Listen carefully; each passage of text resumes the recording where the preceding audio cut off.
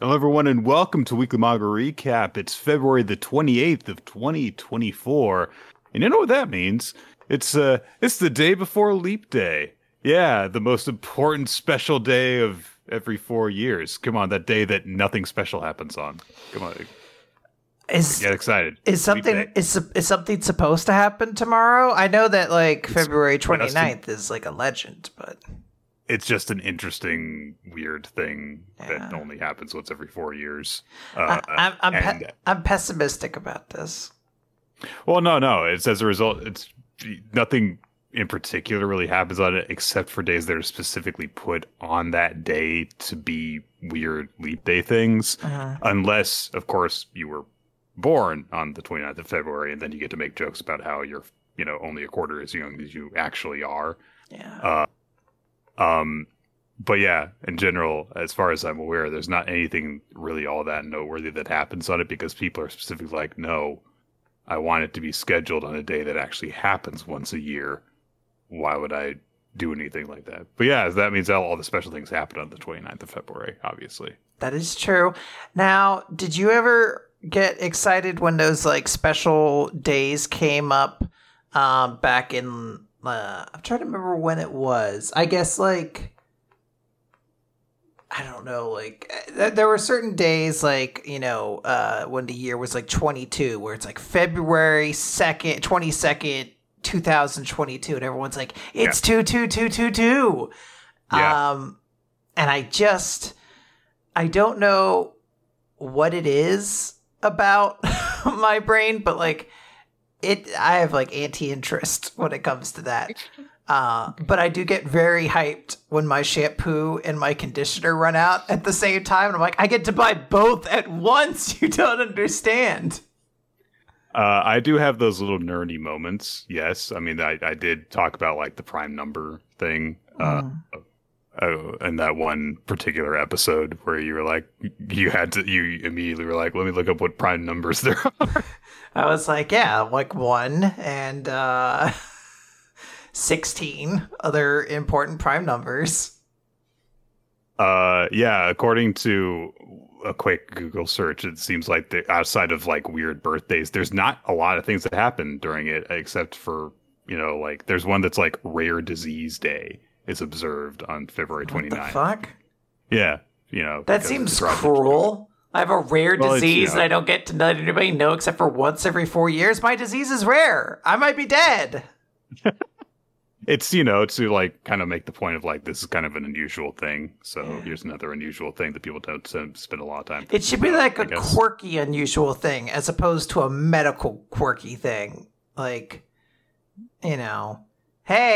it's filler episodes of Anime Day or something like that, or hey, it's weird cream cheese flavor day. This is the day where you just get a crazy little cream cheese flavor. It's it's silly.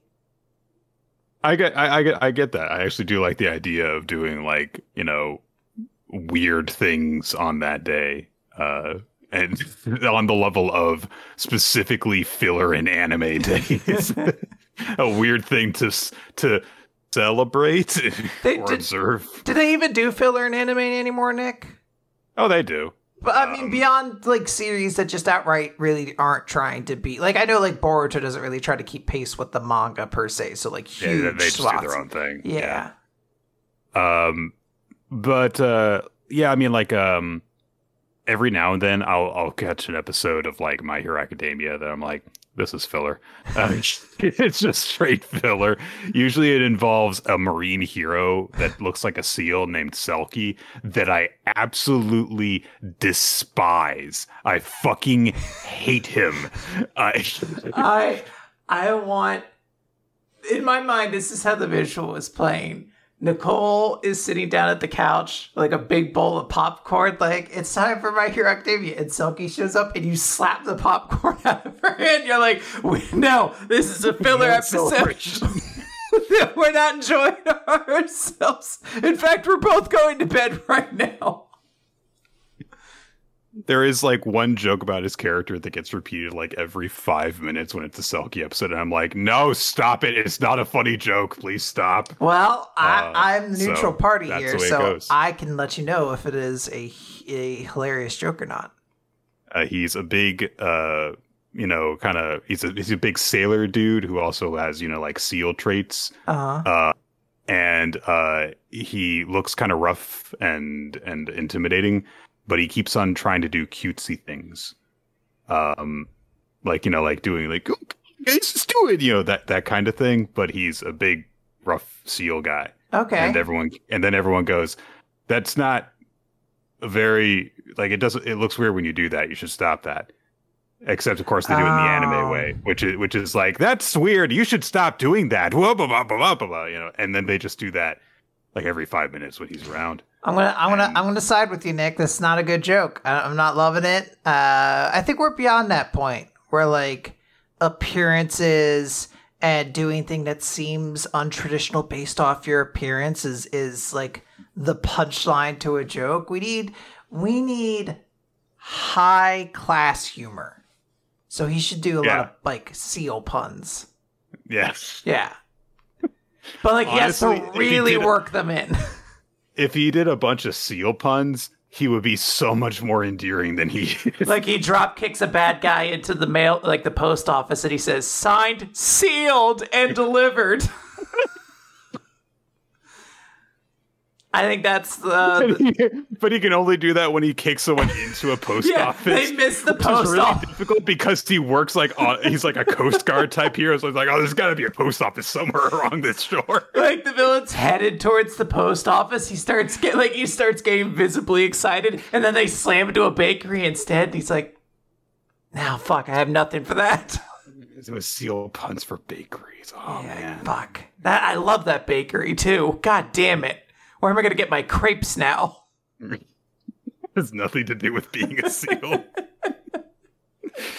Oh, man. Yeah, but, God, this is also what was definitely missing from Shark and Dolphin. Yeah, so. Yeah. Harpo, Cop, and Dolphin, just some stupid marine animal puns. Anyway. There weren't enough shark jokes. We do have manga to talk about this week, yep. Quinn. And it's a little bit of a weird week because we don't have Kaiju number 8, even though there's 2 Kaiju number 8 series running right now. It is wild to not have a Kaiju number 8 chapter to talk about. But all we have was we got Kaiju B-side color pages, basically. Yeah, which they were good. They were good color pages. Sure. It's just very interesting. It follows the same format of regular Kaiju. Yes. It was like, oh, we're also taking a break on this one. All right, okay. Yeah. But we do have, speaking of My Hero Academia filler, we've got My Hero Academia chapter number 415, Rejection. This is a short chapter. It's only about half the length of a normal one, and it's just continuing the plan for the aspects of One for All to be forcefully transferred to Shigaraki to try and break through the kind of shell of his psyche that he's got protecting that core personality of his. And there's just a lot of commentary from the first holder of One for All and how it works and how the soul is important to it. He notes that, like, yes, my brother sought the soul of One for All, but despite all the absurd power he amassed, that soul resides right here. Putting a stop to such a heinous calamity was always the very reason we've been woven into this chain of power. And there is a very cool visual of, like, all the different aspects, like, and they're, like, sparkling, shimmering souls connected in a big chain that also then turn into Deku's fist as he punches Shigaraki. Yeah. Very, very cool. And there's continues to be just trippy stuff happening as they're experiencing memories, in particular from the first time that they met, that big clash where the first appearance of the League of Villains was. So Tsuyu and Mineta show up in this chapter, even though they, are just like flashback characters.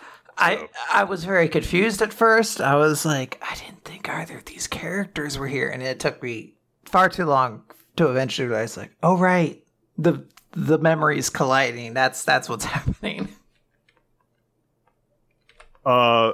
And we get the big punch, and Deku is, shouting Shigaraki, and Shigaraki shouting Midoriya. This is a moment that exists so the anime can say it happened in the manga. Don't blame us. Yep. We're gonna put it in all our trailers. Yep. Yeah. And Deku punches Shigaraki really, really hard, and he starts to transfer the soul, and it gets forcefully rejected. It has been bounced back, but it still partially works. N manages to get through, but all the rest of them are still with Deku. So, it makes sense. Like, look, we've got this set up where the aspects are being transferred one at a time. We're not going to do the thing where it's like, here you go, all of them. Yeah, you take all of them at once. Build up tension, etc. There's more Shigaraki flashbacks, in particular when he's a little kid, not being a very happy little kid. But Deku realized, like, okay, there's, we're making progress. I got to keep on going. Shigaraki is fingers. He's fingers, just fingers made of fingers made of fingers, swarming around him. And okay, Nick, so this is unrelated. What's your favorite Finger 11 song? There's only the one, right? Now, I understand if you say Paralyzer, because it's what I would say too. And I think most people, it's a Canadian band, right? There's probably people from Canada who are like, oh no, I know all of the big Finger 11 hits. I feel like there's one other one I know, but I might be mixing it up with Our Lady Peace. Okay. So carry on. What's happening to my hero? Anyway. I thought of Finger 11 because as I'm looking at it, I'm like, that's a lot of fingers. What's the most fingers I've ever thought of before? Finger 11. 11. Yeah. It's only one more than the regular number of fingers, but still. And then someone was like, what about Sukuna? Sukuna has 20 fingers. I'm like, 20 finger 20? Not a good band name. I couldn't rock out to that. Like I did rock out to the many, presumably, hits of Finger 11. And they're iconic band members of lead singer, guitarist, maybe multiple, drummer, presumably, and xylophonist. Didn't get a lot of recognition, but I think they, they get their spot on the album. They get in the band shots. I'm going to look up Finger 11. So unnecessarily mean. I don't know. They're all fine, I'm sure. There's 5 of them. They can't all play guitars. Just all guitarists. I'm going to look at it. The lyrics of those songs that you thought that was singing, no, that's just a very well played and meticulously tuned guitar to make it sound like words. I say this fully recognizing my favorite band is Foo Fighters, who have 3 guitarists in the band. Rhythm guitar, lead guitar, bass, drums, lead vocals. Yeah, this is... It's pretty standard band lineup for rock. Pretty standard band. Now, do you want to guess which band member? Because 4 of the fingers, have stayed the same always. Member band, which are also 4 of the fingers. The other one is 7 fingers, or there's just extra fingers that they haven't filled in. It's been a tough position to fill because every time the one person leaves, they have to find someone else who counts for 7 fingers worth of fingers. It's always been a big issue. This joke would have worked better if this was 5 for fighting, but I know nothing about them. Let's look them up. You carry on with the episode, Nick. I'm just in my down the rabbit hole. So there's a random ass camera that is filming this action. It's a little drone thing with like dragonfly wings. This is apparently an invention of May's, and she's like, yeah, and also it informed Midoriya that his gauntlets were finished. All right. Good, All right. Good to know. Good to know. We have a new timer, essentially. Like, we know this fight can't end until Deku presumably gets these, unless Kubo is right in this, in which case, who knows? This may be a question people ask forever. To like, what were those gauntlets going to do? Yeah. What was Deku's Bankai? I mean, you know. I don't know, guys. Ukitake is dead. I don't know what to tell you. We're never found out. Hey, Nick, any day now, we're actually going to hell. I guess that is technically possible, yes. Meanwhile, there is other people that are still involved in this, because this was, of course, a huge cataclysmic, massive battle that was happening. So Cementos has shown up, and he's helping to protect the falling prison structure from crashing, and Gentle is helping him. Okay. And then May keeps going on by saying, "Oh, I want to I want Deku to, have the best tech and make him good tech. So I've got to observe him in action." Okay. And La Brava says, "That's the same boy who got my beloved thrown in the slammer, which somehow only helped my sweetheart to be even more amazingly, wonderfully stupendous." Which is, I guess, like an attempt at making her sound kind of cringe, but it's a little bit weird. Oh, is that not cringe, Nick?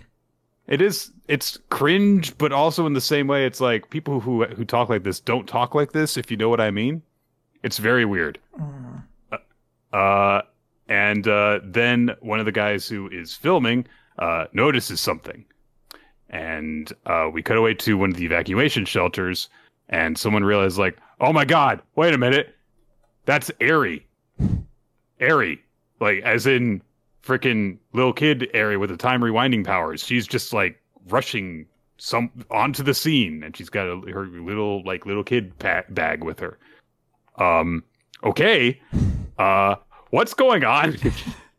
Yeah, I guess, we want to wrap up this plot line as well. Eri will potentially insert herself into this. I don't know necessarily what she will do, but potentially maybe she'll just be like an extra little way for Deku to get in a shot at some point to start putting these things in.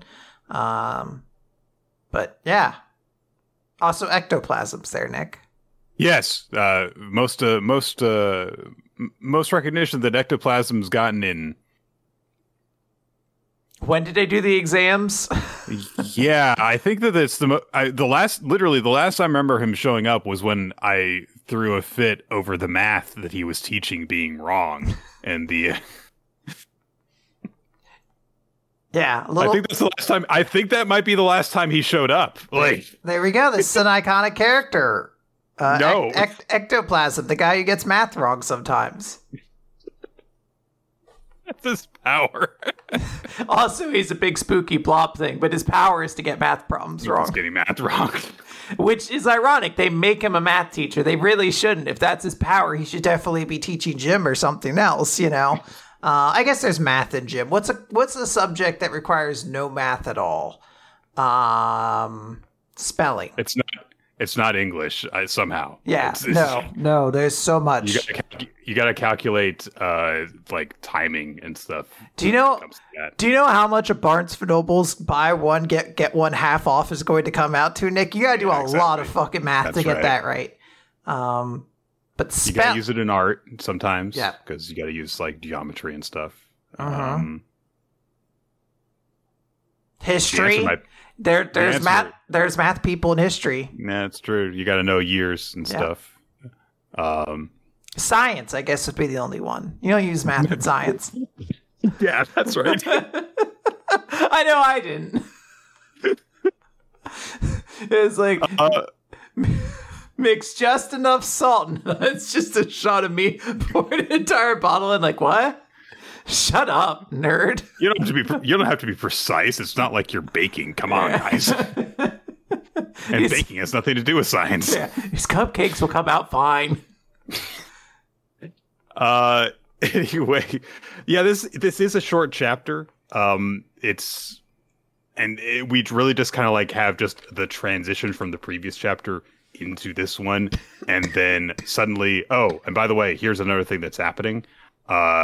But it doesn't. It's weird because like at the time that the chapter ends, it's like, yes, this feels like the time the chapter should end. At least it's not as if it just suddenly cuts short. It's just a very weird moment to go over these certain things. But yeah, I guess we have to, because presumably Ares going to have to show up in the aftermath or the very tail end of this fight. Yes.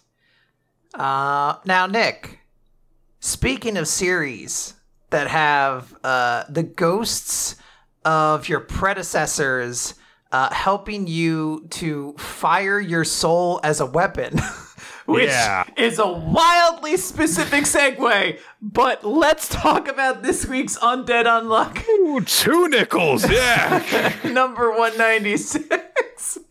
Yes. I don't know why. That really tickled me. 2 nickels. Hell yeah. So last time, Top, using Haruka's unbreakable armor, collided with Beast, who's using an unbreakable skin that they got from eating part of Haruka, and it was sort of like, which one will break first? You know, Haruka's unbreakable or this guy's? And we still don't get really much of an answer for that, really, because they collide, and then Fuuko is kind of just wondering something to herself. She's saying, like, I've always wondered, why did the negation abilities choose us? This world changes with each loop, but they always manifest in the same people. What is the reason behind this? And Haruka just kind of looks over his Top, and Beast are colliding. They're shooting off. We'll revisit with them in a second. But Haruka's just like, something's not right, Fuuko. The power of Unbreakable can only be attained after years of training. Like, even if you were going to steal, he couldn't master it right away. And Fuuko thinks to a little flashback that we never got to see before, which is Billy being like, I can't do it. I can't copy Unbreakable. I've tried, but it's not good enough. And older Ashin, the previous Ashin, is just like, the power of Unbreakable is passed down to a lone successor, and those who do not inherit it cannot use it without considerable training. Kind of like, this is the one special negator power, because it, I guess, goes down a family line. Anyways, Fuuko is just like, this is weird. Like, Billy wasn't able to copy it, so why is Beast able to do it so easily? There must be some trick at play. Top and Beast go launching over into the ocean at some point. I'm not sure what coast this battle was taking place on before. Yeah. I'm assuming it's also like in a mountainous jungle in Brazil. Yeah, I was like, I guess it was very close to the Atlantic Ocean. I think that's still considered. That'd be most likely. Yeah. Okay. Whew. Geology. Nailed it. Geography. Whatever. It's okay. We don't need to know math for that. Yeah, I don't use these subjects I don't need math for. But at this point, Top is just angry. He's like, why are you not breaking? Like, you just borrowed this ability.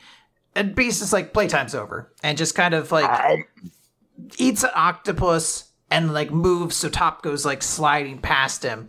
And he says, I'm going to consume all the other foolish humans. And just sends Top flying, knocks Top around, his helmet falls off, and in particular, he breaks his arm, because this is unstoppable, so unless he can redirect that energy into breaking something else, he breaks his arm. There's a great impact page, because he throws Top so hard that he skips him like a stone across the water. Very, very nice. Yeah. So Fuuko is watching all of this, and she's like, wait, just now. And she asks Julia to give her saber, and then jumps on Kinto-un. Top is just drowning at this point, and I love Beast is like, oh, come on, dude. Don't tell me you can't swim. This planet is like almost all water. What the fuck? You guys suck. You guys really are just divorced from nature. Oh, hey, is your arm broken? Yeah, I don't need that kind of power. That power seems bad. You guys, fair enough. You guys can have him instead. And we see Top is now surrounded by several sharks. And he can't get away because he's currently in the water. There is no way for him to accelerate at all. He is without traction.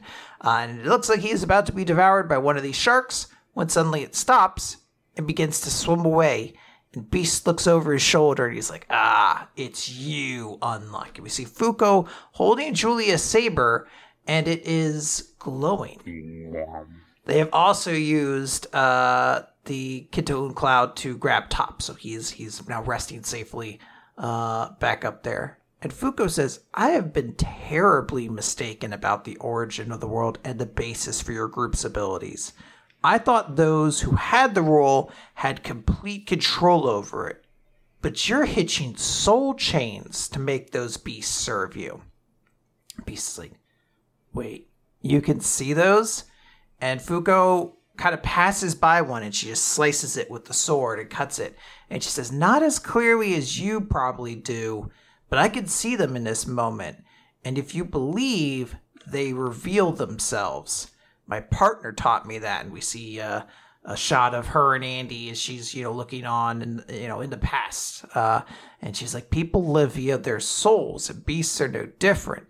You ingest the soul of whatever you eat, and you gain its memories and experience. That's why you're able to use Unbreakable. You didn't just eat a piece of Haruka. You ate a piece of her soul doing that. And you said before that originally this world was just land and people. And that's when all the souls came into everything. So this world's first rule then was soul. And all of you who are born afterwards use this rule for your abilities. So we just have to make use of it ourselves. Fight souls with souls. And Beast kind of just narrows his eyes. He's bigger. He's like, so what? How will that help you take me down? And at that moment, At that moment, a giant, I assume blue whale, I don't really know which whale it's supposed to be, but this whale comes up out of the water and is about to swallow them whole. Fuuko starts to fall backwards, and as she does, she lifts up her hand in the form of a finger gun.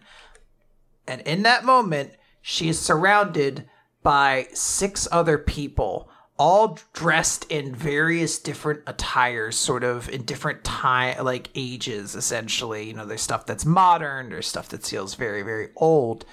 And the person says, yes. One of the individuals in the top hat says, that's right, that will do. Thank you for living all this time. We're so glad that we picked you. And Fuuko fires off a soul blast that Julia notes looks just like the shooting star that she saw originally. And I presume this is still the top hat guy who says, don't worry, it's coming. You're Unluck. And we get a 2-page spread that shows a meteor flying down, hitting this whale in the head and saving them.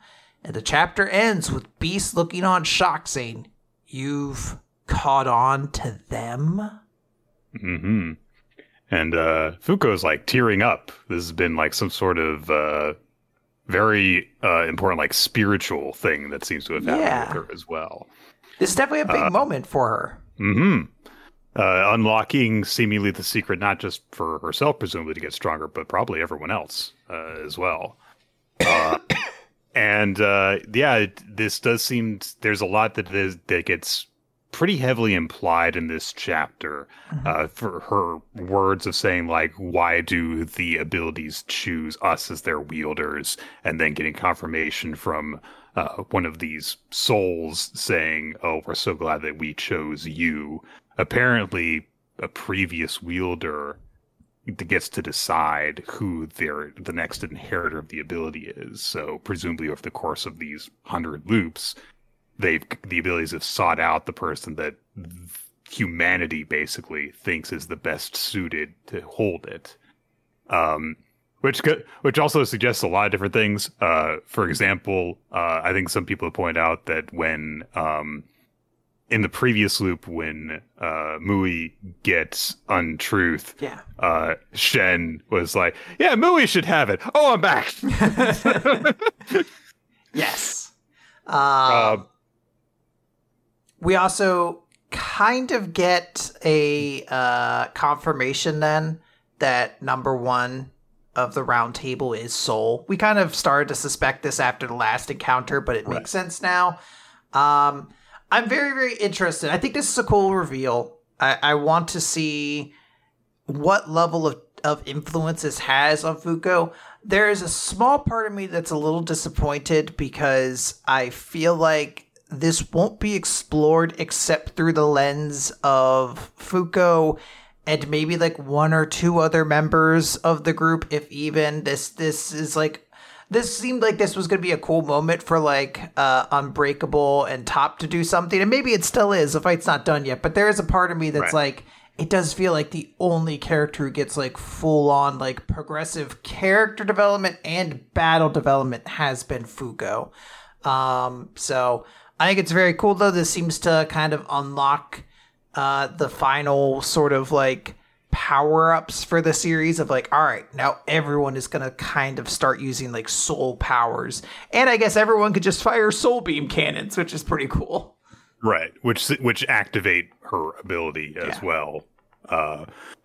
And yeah, who would have thought of the idea of firing your soul, your spirit, if you will, in the form of a gun made with your hand? I'm sure that no shonen series has ever done that before, and no one's ever going to make unfair comparisons between them. It's probably taxing because she's just learned it, so she might not be able to use it more than like maybe 4 times. Let's just throw out a random number, like 4 times a day or just something like that. Yeah.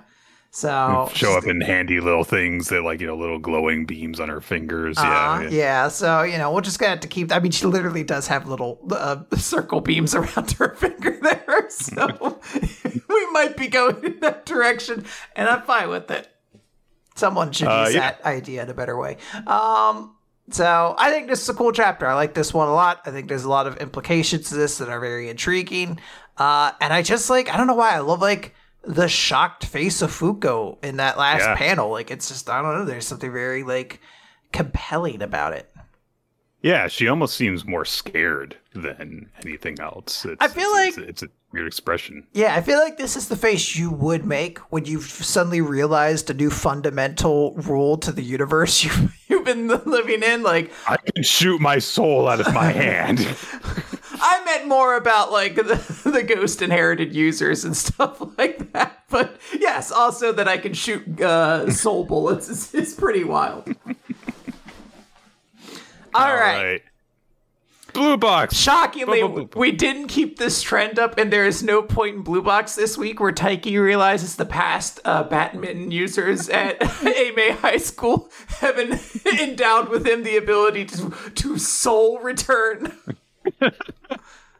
It's chapter 138, A Badminton Day, featuring a truly unusual cover page of a bunch of characters from Ame all doing the same pose together. Yeah. It's very silly. Taiki is doing this first round match in the badminton tournament. He wraps up the win pretty quickly afterwards. And Karen and Shinatsu are still, hanging out, cheering in the bleachers and stuff. And Karen says, hey, I don't even know if he realizes that, like, you're here. Maybe we should go and say hi. And Shinatsu says, nah, today's a badminton day. It's like, and I do like how Karen kind of like quietly reacts to herself. And she's like, so are there lover days too? But yeah, that's Shinatsu. She has her way of looking at things. Stuff. Yep. And then Karen points out, like, hey, if both of them keep on winning, then that means that Kengo and Taiki are gonna face off against each other. And Shinatsu does look like a little bit sad when that happens. And Karen warns her, like, hey, when that happens, I'm not gonna cheer for Taiki, okay? So they're like, yeah, okay. And they kind of have just like an understandable, like, yeah, okay, sorry. No, it's like, all right, I get it. It's okay. You can root against my boyfriend. Okay. But then Karen also says, also, you should cheer on Kengo over Taiki. I do like that. And then we just get a montage of the tournament advancing. Taiki's advancing, and I've gotten so used to calling him Kengo that I've forgotten his last name. It's Haryu. Haryu. Got it. And people are all reacting like, oh man, that Haryu guy is so good. He's definitely got to go to nationals. It's probably going to be him and Yusa that go to nationals together. And Taiki takes a minute while he's, in between matches and just kind of, goes to the steps outside the building and he sits down and thinks to himself. And he thinks about when he first got to practice in the same gym as Haryu, when he was like in the last year of junior high at the associated school. So they got to practice with the regular high school kids. And even back then, Haryu was just like at this level above. He's only 1 year older than Taiki, so he would have been a freshman at this time. And even still, it was just like, he's so much better. Like, he's so good. He's got this like aura to him. And there was this like moment where like one of the junior high kids was like, he was like, what? Runs away from it. I love the little joke that they have in there too, where they're like, it's this group that's showing up, they're going to join, and Taiki does his introduction and introduces himself as, I'm Taiki, I'm 14. and Kyo. It's like, we're all the same age. You don't have to say that. It's like everyone knows what year of junior high you're in, Kaiji. Oh, I guess it's actually not even Kyo. It looked like it was him. It's just one of the teachers there, one of the people there. It's like, we all know how old you are. Kyo's just there. He is standing next to him, though, yeah. But yeah, it was like everyone's kind of like too intimidated by Haryu to even talk to him. But then Taiki was scheduled to have a match against Haryu at this practice. And, they had a match together, and clearly Haryu, started having fun during it. And it's like, Taiki didn't win, obviously, but he did score some points off him, and he pushed him a little bit. He had a rival within his own team, essentially. Yeah. And so Taiki thinks to himself, like, I wanted to be like him. I would watch him play, and I would feel this respect for him. That's what he meant to me. And now we come to the moment, as we've just kind of like skipped over all the unimportant matches. Look, this isn't like a standard, like, we have 12 matches sports series. It's like, no, we've got our set of important characters. We're just going to do them. Yeah. It's like, look, guys, there's only 2 matches in this entire tournament you give a shit about. It's these 2 characters and then the 2 Yusa brothers going against each other. Right. And so, yeah, it's Taiki going up against Haryu, and the 2 of them get ready. They take the court. They shake hands into the net, wish each other good luck. And, like, their teammates all gather on the sidelines and like, hey, who should we cheer for and stuff. And I do like how one person's like, well, both of them. We cheer for both of them. But one of them brings up the point, like, well, I get that, but, like, I kind of feel like I'm leaning towards cheering for Haryu because he's a third year. This is his last chance. The game starts up, and yeah, a few people are saying like, yeah, it's not really fair to Taiki, but he's got until next year. He can go to nationals next year. This is Haryu's last shot. And we don't really get an idea of like what the score is from this point in the rest of the chapter, but it's clearly a very intense match. There's, we get a lot of zooms on their faces, diving to make saves and stuff. Taiki jumping up for smashes and everything. And the one guy who was kind of objecting, saying like, oh, I feel like we should root for both of them, is I get what you mean, but I do want to cheer for Taiki because, look, he's earned it. He got this far so that he could take on Haryu. And we just get, a few more flashes of their match as they're exchanging strikes. And they're just saying, like, look, Taiki's looking good, but Haryu's also at the top of his game. So what's going to happen? And that's just the note we leave off on, is that, yeah, these two have known each other for a long time. There's been that kind of mutual respect for a long time, but it's coming to the point where one's got to beat the other. Yeah, I mean, we're in sort of a pretty intense spot where we've been building to this for quite a while now. The Taiki... or not Taiki, Taiki. I don't know why I suddenly blanked on his name, and I was like, nope, that's an imaginary character I just created. That's actually his name, yeah. Yeah, Taiki and Haryu, their matchup, this is when it actually matters, has been like an important plot development or like a building storyline for a while now. It's been stewing. So coming to a conclusion of like, hey, somebody has to win here. And as I've already said, I am predicting Taiki is going to win here. But I think regardless of how this goes, this is going to be a significant development for both these characters. Because, this has been a monumental effort in both of their lives. Both of these are characters who have absolutely, for better or worse, have put in the legwork, And speaking of legs, Nick. Well, before we get into that, I just want to say that for my guess as to what will happen next, in terms of how I would book this to build for the big show, all right, which is Nationals. New segment, Nick Freeman, manga booker. Right. Is Taiki, beats Haryu. We continue the theme of like, oh man, third year's getting their hearts broken and stuff. We've been prepped up for the idea of like, look, Haryu's going to move on and he's going to try and do something else from here. And then Yusa in the finals fucking destroys Taiki. just obliterates him. Whoa. Manga Like, booker Nick, he's intense. That's how you build up like, look, Taiki's got to fucking work hard when he goes to nationals because Yusa kills him in the next match they have. I don't think he can straight up kill him because they've already had him take a game off of Yusa. So the idea though that he will get beat because Yusa has also been working really hard would make a lot of sense. But in my mind, I was reading this as like a complete squash match. His opponent comes in, F5's Taiki 7 times and then pins him kind of squash. There are so many people.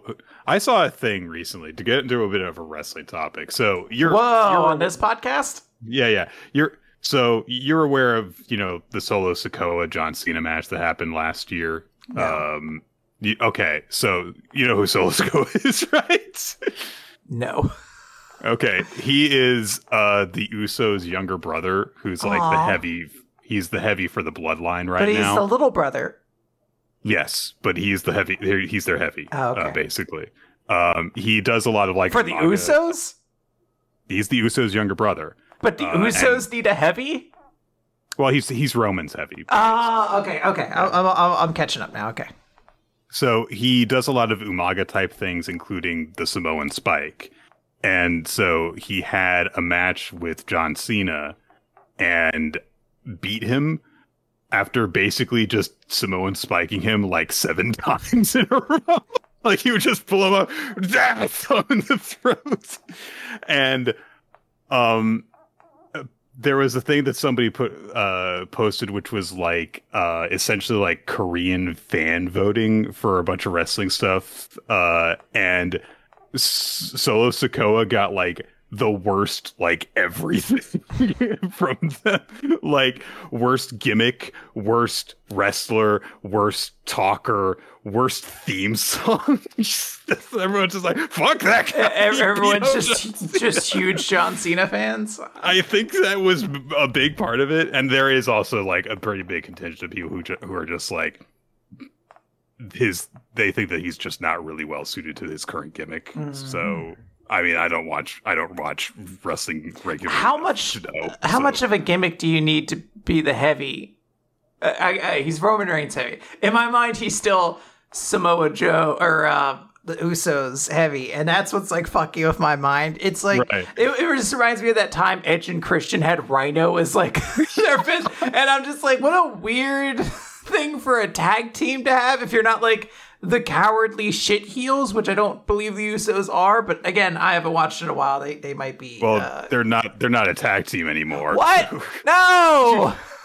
Jey Uso turned face, and Jimmy Uso stayed heel, and they're going to have a match at WrestleMania probably. So. Which one is the one who has all the drunk driving charges?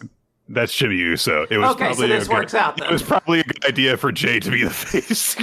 This is lining up more than okay.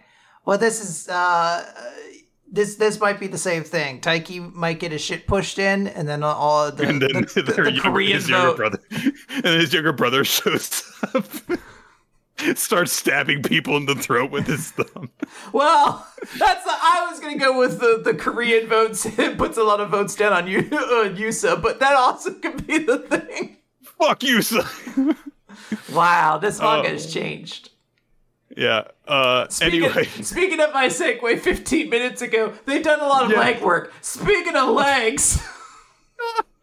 Chainsaw Man, chapter 156. Whoop, whoop, whoop, whoop. Split. Well, that's the chapter title. Now, is it supposed to be like that, or is it like, whoop, whoop, whoop, whoop, whoop, whoop, split, split? Like the idea of he slips into the operation table that then begins to saw off his legs. Oh man, it'd be terrible if Denji slipped right before he got to the operating table where we're going to take his legs off. They're just setting up banana peels around an operating table, and Denji's like, sweet banana peels. Slips onto the table. They're like, I can't believe that worked, but you were right. Denji wakes up in a hospital bed. He has just, had a dream about, his adopted little sister Nayuta and, their time together and stuff. And he's worried about her because, he ran away while she was being attacked by a mob of people. And Yoshida's there watching over him. And, Denji, of course, wants to know what the hell happened to Nayuta. And Yoshida starts to say, like, I don't know. But Denji gets up out of the bed and he just immediately stumbles and falls to the floor. And Yoshida has to tell him, you've been asleep for an entire week, so you're not, you can't just get up and start walking right away. And Denji demands to know, like, well, why didn't you wake me up if I've been asleep for that long? And Yoshida says, Denji, thought I'd dumbed it down enough for even a monkey to understand. You doubt Denji's dumbness. I was going to say, that was very presumptuous of you to think you could dumb anything down enough for Denji. Monkeys know how to use tools, like.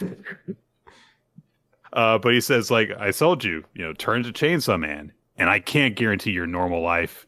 You broke the rules, and there's nothing more I can do to help you. And he walks out and just leaves Denji on the floor and closes the door. But he gets out and he says to a group of people from the government, including Fumiko, yeah, put him back under. And he's got a syringe in his hand. And she looks down at Fumiko does and is like, are they going to really dismember him? And she says, yeah. And then she says, okay, can I pluck out some of his hairs or nails before it's too late? She has a pair of tweezers and nail clippers ready just immediately. It's like, yeah, if his body's got to become property of the state, I want to add to my collection. I thought you said you were a Chainsaw Man fan. Yeah, I'm a collector. Somewhere out there, there was like a real legit Fumiko and Denji shipper, and they are slowly kind of slinking backwards, and they're like, just shove that fanfic back down. Yeah, I've got to definitely change the way that was going to go. There's got to be some new tags now if I want to keep this going. Brainwash, hypnosis, evil twin, Mirror universe, actually a cool person, Fumiko. Hang on a second. Let me just edit and replace Rays. There we go. Yeah. Now it's fine. And Denji's asleep again. And once again, Pochita appears to him in the abyss. And Denji says, Pochita, I gotta get up. Pochita says, why? He says, I gotta save Nayuta. Save her? How can you do that without your legs? Cut to Denji's on an operating table. Not an operating table, because it's more like it's clearly a restraining table. And one of his legs has been sawn off. Yes. And they're getting ready to saw the other one off. And they start doing so. They just take his fucking legs off. And they're like, yep. Right leg 26, amputation complete. We're going to start on right leg 27. So Jesus. They're just constantly taking his legs off and regrowing them. They're going to make their own Chainsaw Man. Like starfish. Yeah. Ew. Gross. And at the same time, when I read this, I was like, all right, Fujimoto. Yeah, okay. Yeah. He's used to you doing this. He's going for it. Yeah, never would I have expected Fujimoto to take an important character's legs off. He never does that. No, an important character losing their limbs? Never. Never. Just so long as Denji doesn't after this start to think that he's Jesus, basically.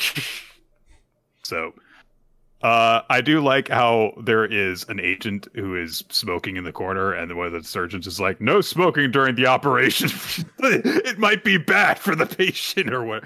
He just says it's because it's distracting him. Whatever. But the guy says like, "Look, I'm under orders to kill Chainsaw Man if he flees." And then he goes on to say, "This is the Tokyo Devil Detention Center." He has to drop a little exposition at that point. Just a little bit. Or maybe it's the doctor saying this actually. Like, just say, like, come on. Whatever. Maybe that is. But I do like the idea that this eye patch guy, he's like, I have 2 jobs here. 1 is to kill Chainsaw Man if he ever flees. 2, I'm here to give you a tour of the building you work in. And this is where they operate. This is where the operations happen. It looks like they're about to perform a surgery right now. The surgeon has like... Let's not interrupt them. He takes it out. The surgeon has a leg in their hand. They're like, this cannot be what your job is. Just dripping blood through every hallway in the facility. Look, you have to understand, being a devil hunter is not a particularly... sought position, so you got to accept my quirks where they come, or this job position does not get filled. I don't even need this eye patch, but I actually Sharpie this scar on every morning. Sometimes I put it on the other side to see if anyone notices, and so far they haven't. Also, it cannot be comfortable for him to have one of the straps of the eye patch going across his nose. That's whatever. Those might also be drawn on. It's just a bunch of... I'm here for 3 jobs. I'm here to kill Chainsaw Man if he flees. I'm here to give you a tour of the building you worked in. And I'm here to draw all over my face with this Sharpie and then smell it for a while. And then when I pass out, you have to stop operating on Chainsaw Man because I can't do the first thing anymore. I can still do my second task, though. Even passed out high on marker fumes, I know this building backwards and forwards. I know this one like the back of my hand, which I've also drawn on a whole bunch. The bathrooms are that way. Or that. You know what? The bathrooms aren't important. I've never pissed anywhere that hasn't been my own pants before. You have to accept my eccentricities, otherwise I quit. Yoshina's just like sitting in a room crying. He's like, I hate this job so much. Why am I the most normal fucking member of this agency? Why does he outrank me? Oh god, shut up and get me more magic markers. Anyway, one of them says to the other, "This is the Tokyo Devil Detention Center. Since its founding, no devil has ever escaped this facility. Armed personnel are on site around the clock. The detention center is prepared for any contingency. Even this recent Chainsaw Man incident was no exception. It would take a war to compromise this facility's safety." And we see, just outside the facility, a pair of legs. Presumably young teenage female legs. Presumably Asa legs. Unless it would take a war is the most ridiculous misdirection ever. I was going to say. Asa. I was going to say. Or Yoru. Yeah, whatever phase they're in. Although I assume it would be Asa based off of how much more she feels like she's taking control. And then Yoru probably puts in there. This shot's awesome. And that line is awesome. If it is anyone but her, I would be furious. I would be so annoyed if the next chapter opens and they're like, oh, actually, it's Fami. And I'm like, fuck you. Don't do this to me. Someone has to save Denji. I can't spend another chapter just watching him get dissected and then be like, don't worry, help will come eventually. It's okay. They'll get here before leg number 53 gets taken off. Ooh. Yeah, we'll only take off a half 100, and then we'll chill back for a little bit, give it time to rest. All right. Nick, let's talk about Eden Zero. This is going to be chapter 277, Fading Mother. I had to remind myself if I had read this chapter because I could not remember anything about it. It turns out I did, so that's not a great sign. But we open with a 2-page spread of a big ominous sound effect that goes gorm. Basically, the cosmos that they're in is warping. Space itself is changing, and it feels deeply, deeply uncomfortable, as noted by Moskoy, who goes, "It feels massively yucky." Yep. Everyone under Eden's Zero is commenting to like, what is going on? What is happening? Did something happen to Shiki? And Hermit says, no, I think something worse than that is happening. The ether is rapidly declining throughout the cosmos. I think something might have happened to Mother. And Laguna's like, well, what does this mean? She responds, it means if we keep losing ether at this rate, humans will not be able to survive in the near future, and then robots won't be able to either. And a bunch of characters react to it. What's his name? Weiss is like, oh, Aki, this happened there, Shiki, do something. And we see Mother is starting to vanish. She is, there's a big rumbling sound effect and all this sort of stuff. And we go over to Shiki's group, and Happy's just like, do you think this was like the best idea? Did we make the right choice? And Rebecca's like, well, look, like, yes, we had to do this because if not, we would have lost all of our friends again. Like, we can't let that happen. And Shiki's just smiling all the way through this. There's no dramatic tension. This is Haruma kind of like looking, and he's like, don't worry, we still have enough time in the fourth quarter or something like that. Except every so often, Haruma was wrong. Well, it would be like if instead of him saying that, he would, it would be like, oh my God, they just scored. It's like, it's plenty of time. It's fine. No one be worried. This all according to plan, actually. I predicted the exact final score. Because he says, we first had to make sure our now wasn't going to change. And he says, I trust Mother. I believe she'll make sure she gets the results she promised. Or I get the results she promised. In other words, I made sure that everyone who's alive in this universe stays alive. But I'm also planning to save Mother as well. Shocker of shockers. He's going to do it. Rebecca is only now just like, wait, how? Again, the tension in the scene's just not there because nobody's really able to react to it. Like, maybe just Hiro couldn't conceptualize how these people should be, like, really panicking if the only person who knows Shiki's plan was himself, but, There's also the fact that everyone says, like, oh, man, according to my machine readings or whatever, all the ether is fading from the universe, and it's like, well, what does that mean? Oh, space is being weird. Yeah. Okay, is there some other effect you can possibly conceive of in your entire imagination about what would happen if the source of all energy in the universe suddenly went out?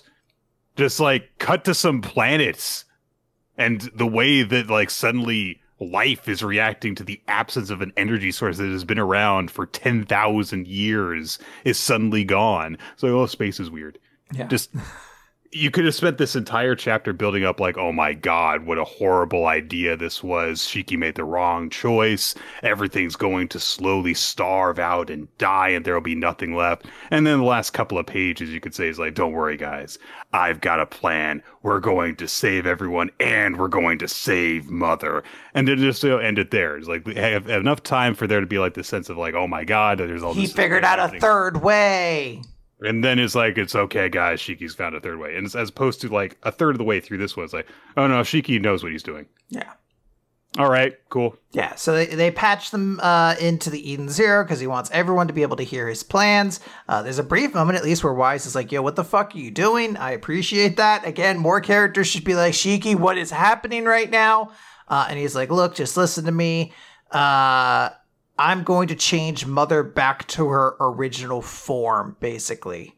And she said herself, that's what we have to do to save her. And they're like, what? He has to explain again that Mother is a planet, but that means if she gets eaten by a chronophage, we could change her back to her human form. So they're going to do the old Mother into a planet thing again. The old chestnut. Yeah, that's right. It's not a sex thing. Not a sex thing. So All right, big monster, I need you to eat that giant mommy. It's not a sex thing. It's not a sex thing. Just swallow her whole, though. Just vor her right up. They're like, well, now that you use the term vor, I can't help but feel it's a little bit of a fetish. Look, de-age that woman. It's not a sex thing. Oh, no. We're getting into age play. So Wise is like, wait, but based on what you told us, that planet was dying and had to use the last of its power to overdrive into Mother. If you change her back to a planet, it's going to repeat the exact same thing. And Chiki's like, you're right. Mother has already been eaten into a chronophage and turned back into a planet before. For all we know, it's happened more than that. Maybe a bunch of times. But this time, we will stop the planet from being destroyed. And sister is like, how would we? And the answer is just, our technology must be good enough to save it, right? Like, surely in our hyper advanced world, if we went back, we would just fix things. And it's a very naive sentiment that implies that we don't have the technology to fix things ourselves. And not that evil people have been continuously letting these things happen because it makes them more profits. But sure, we have future tech. We have replicators. We can solve the hunger crisis and the energy crisis. Everything will be okay. We're going to go back and do it. And they'll definitely work because all of our technology works off of ether gear, which we'll still have when Mother is gone because... Yes. Yeah. Anyways, they note, hey... how are we gonna do that? Are we gonna be able to do how are we gonna get the chronophage here? Are we gonna do Operation Planet Eater? Like that only worked because the chronophage happened to be nearby, and I don't know who says this. Maybe it is just Hermit herself who says, "Wait, if we do it that way, we might be able to get a chronophage into this cosmos." So they connect Shiki over to Ziggy. And he's like, hey, did you just erase Mother, you bitch? And Shiki's like, no, I'm going to save her. But I have to ask a favor from you. You have to keep that guy busy. Because if he figures out what we're up to, we're going to be in trouble. And Ziggy just flies up and I guess kills him. He doesn't kill him, but he punches him in the head so fast, like his neck snaps, it looks like. It's just one of those moments. Oh, yeah, Well, yeah, I think I could do that for you, Shiki, yeah. He's like, oh, you didn't say so. I just killed him. That's okay, right? He just says back, nothing could be easier. It's just bad action. Hey, Rebecca, we're going to need your help to summon the chronophage again. Do you think it'll work? Yes, I know it will. And I have one last job to do. After we've gotten everything to work, I'm going to destroy the chronophage. Whoa. This is so weird because multiple reasons. First off, there is a full page dedicated to Shiki saying, I'm going to destroy that chronophage. Like it's been the chronophage that has been the source of all of our woes this entire series. These monsters. In this 200 chapter, nearly 300 chapter series, how many times has a chronophage been portrayed as evil? It's just a force of fucking nature. Yeah. It's like saying, and after we're done, I'm going to kill that hurricane. Well, it's like, yes, it caused a lot of weird stuff to be happening, but it's like, it's not evil. It's just a thing that happens. I want to see that series where there's a whole fucking adventure and at the end of like, we're going to kill the hurricane. Yeah, no, I mean. Stupid eye. Is that not... It's not real. What that means. Whatever. It's not real. Just let him. He needs something. He needs an energy outlet. So I agree with you. It is very strange. How much do you want to say right now that they won't add a level of sentience to the chronophage when Shiki begins to fight it? They've got to. There is no way that Hero can't do that. He's turned dragons into people. He's turned planets into people. If it's a thing that they're like, I'm going to kill that, he's going to make it probably weirdly sexual.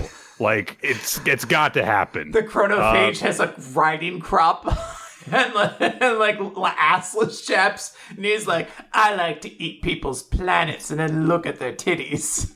Like, oh no, we have to stop this man. Also, as some people have pointed out in the chat, like they as the Fox Cloak has said, yeah, like every time that they've encountered a chronophage, it's actually like helped them. Like it hasn't caused like any massive like loss for them.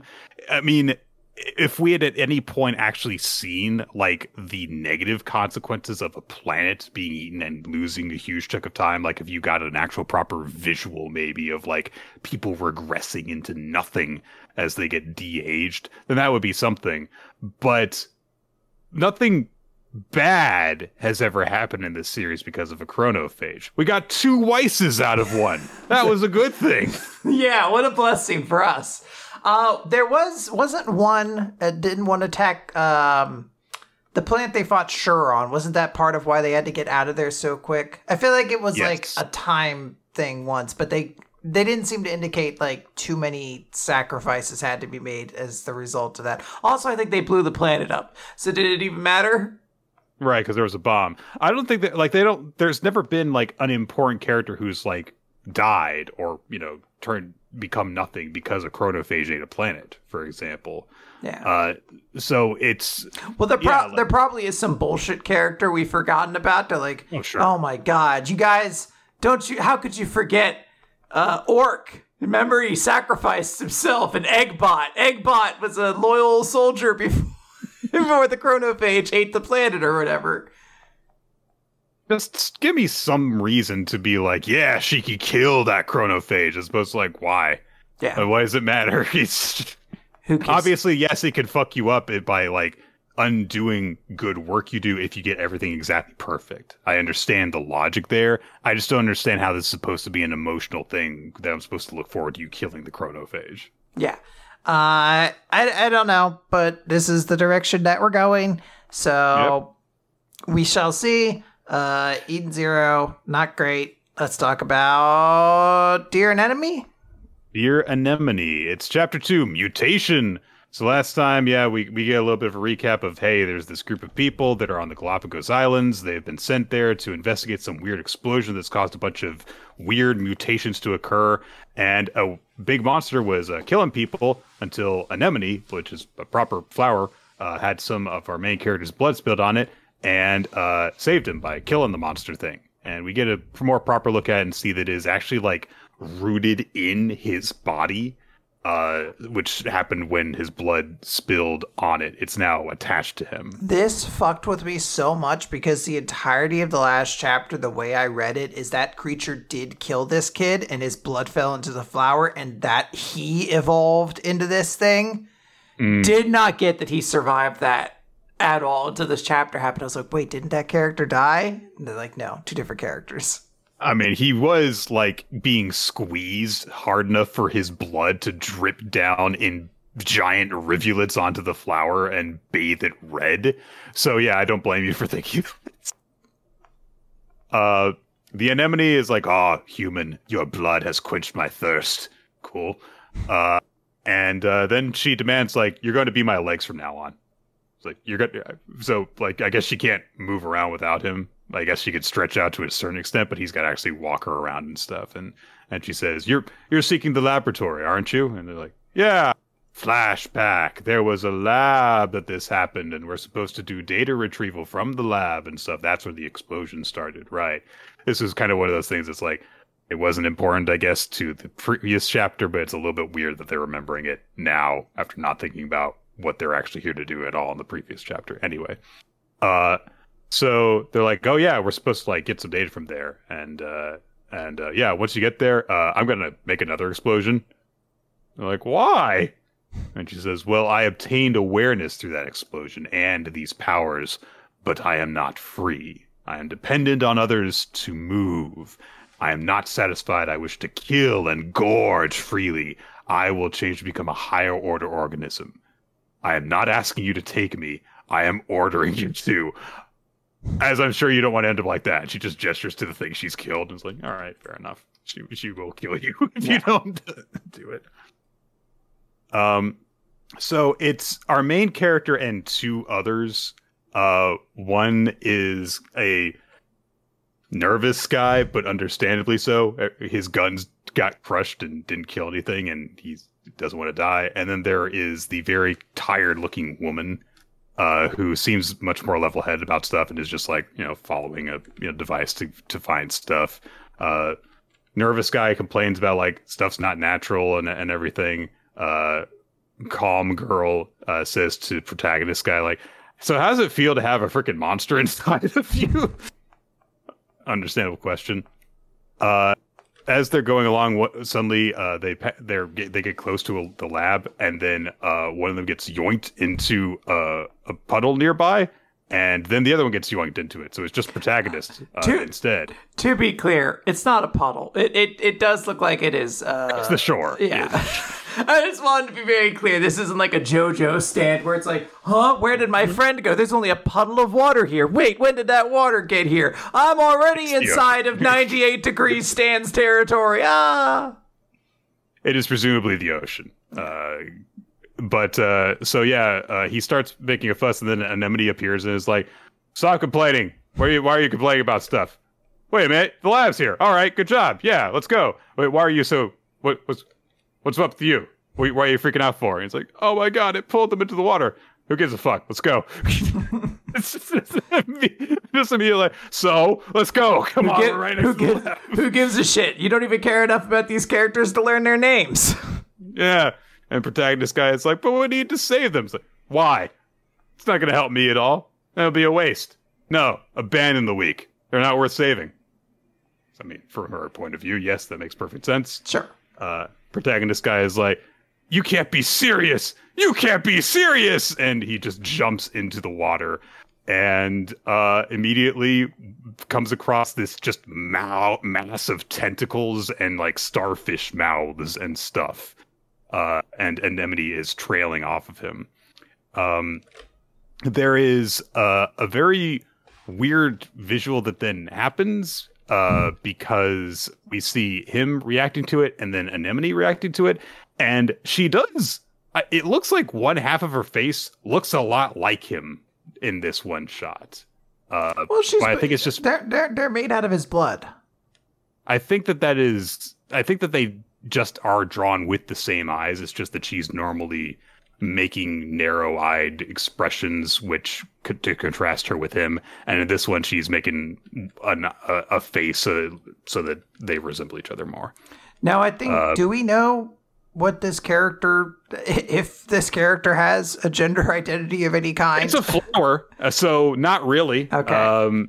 I am kind of shorthanding it, I admit. It could very well end up being that, yes, they just don't have any form of recognition of gender. And also, they're a plant, which are kind of both. So it's very true. So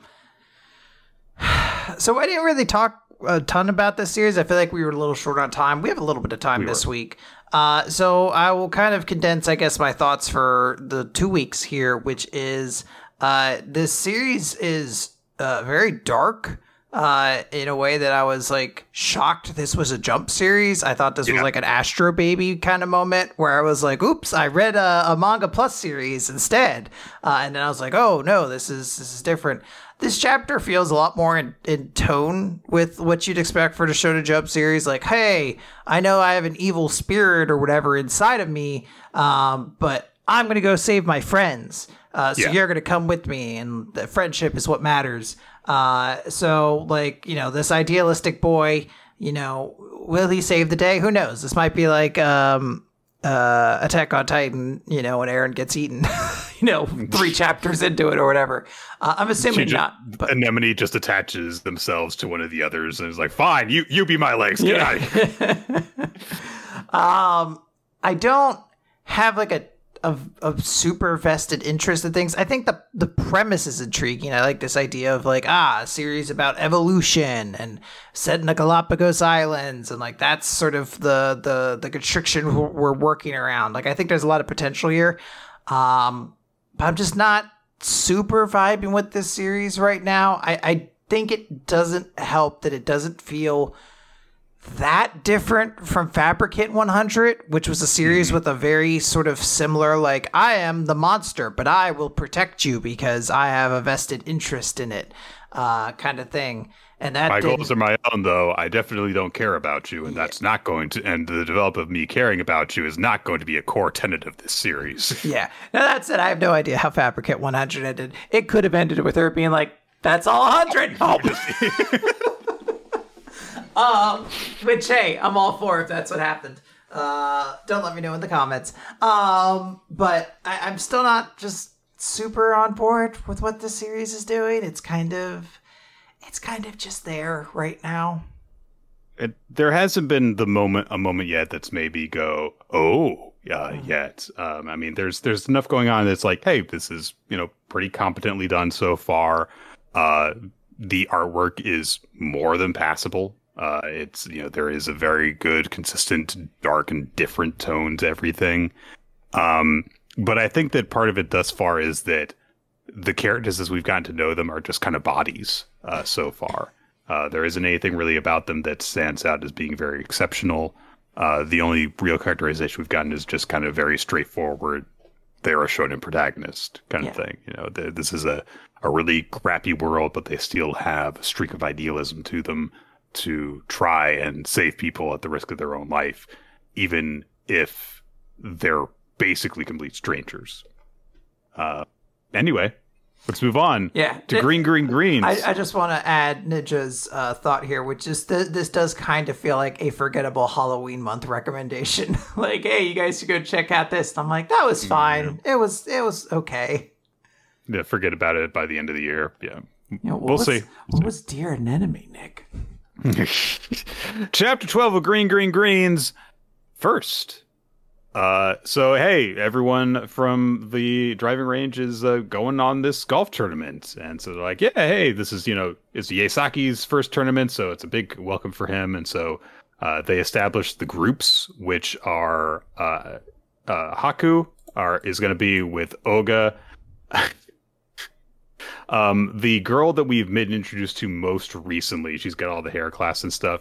And then the kind of calm guy that we have gotten to meet. No. Wait, that's just Oliver, right? Did he end up going with him? Yeah, Oliver, sir. That is him. I didn't recognize him from his chibi version. He's in the group shot we see before that. Right.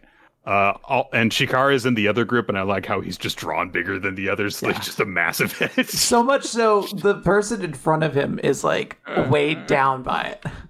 Yeah. So hey, it's Haku's first like official golf course, hole. So it's like, hey, so he's like, hey, a par 4 here. So hey, if I do this in 3 shots, I can get a birdie. So that's my goal. I want to just get a birdie while Oga's here, and I'll do it without letting anyone know that's my plan. I'm sure he's probably going to let someone know that's his plan at some point, but whatever. We do get this nice shot of... He lets what's her name know. It's their plan even within the chapter, I believe.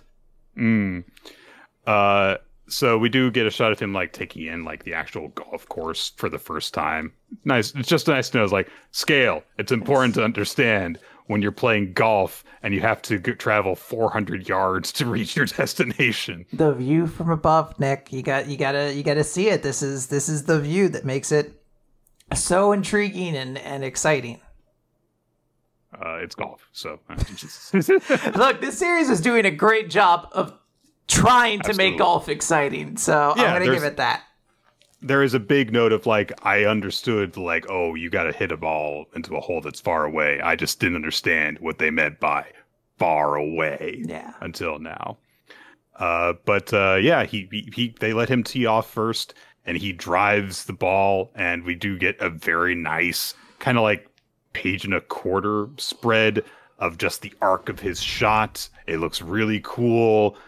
Goes right on the green, not on the green, but he's on the range, and it's a very well hit ball.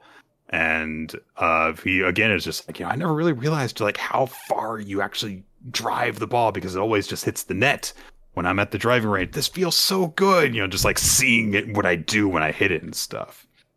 Then they're like, okay, yeah, time for the next shot. And he's like, whoa, yeah, we all finished, start taking our shots too. We're finished driving. You're the only one that's having like a slightly religious experience right now. This is just Tuesday for the rest of us.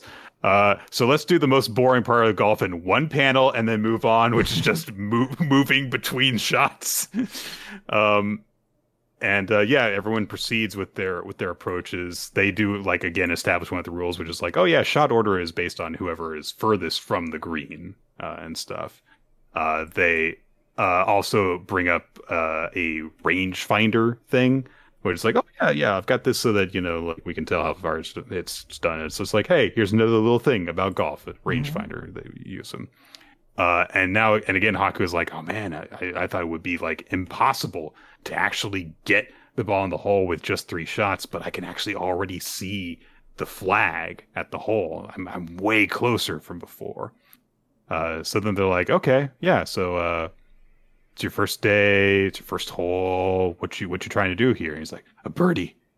I want to get a birdie today. And she laughs at him. It's like, oh man, all right. Yeah, okay, yeah, go for it. Cool. But she does say like, hey, you've got a chance. You're only 155 yards away. What's which club you want to use for that? And he's like, yeah, I know exactly which club. I've used this one tons of times. And he pulls out a freaking 9-iron.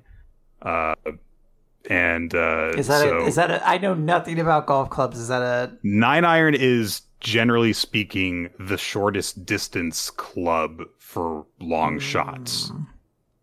Like a 1-iron would be the one that you would do for like really big horizontal shots. Okay. And that's very rudimentary, basic information. That's as far as I know. So based off this thought process, if I invented like a -6-iron, it would go even further.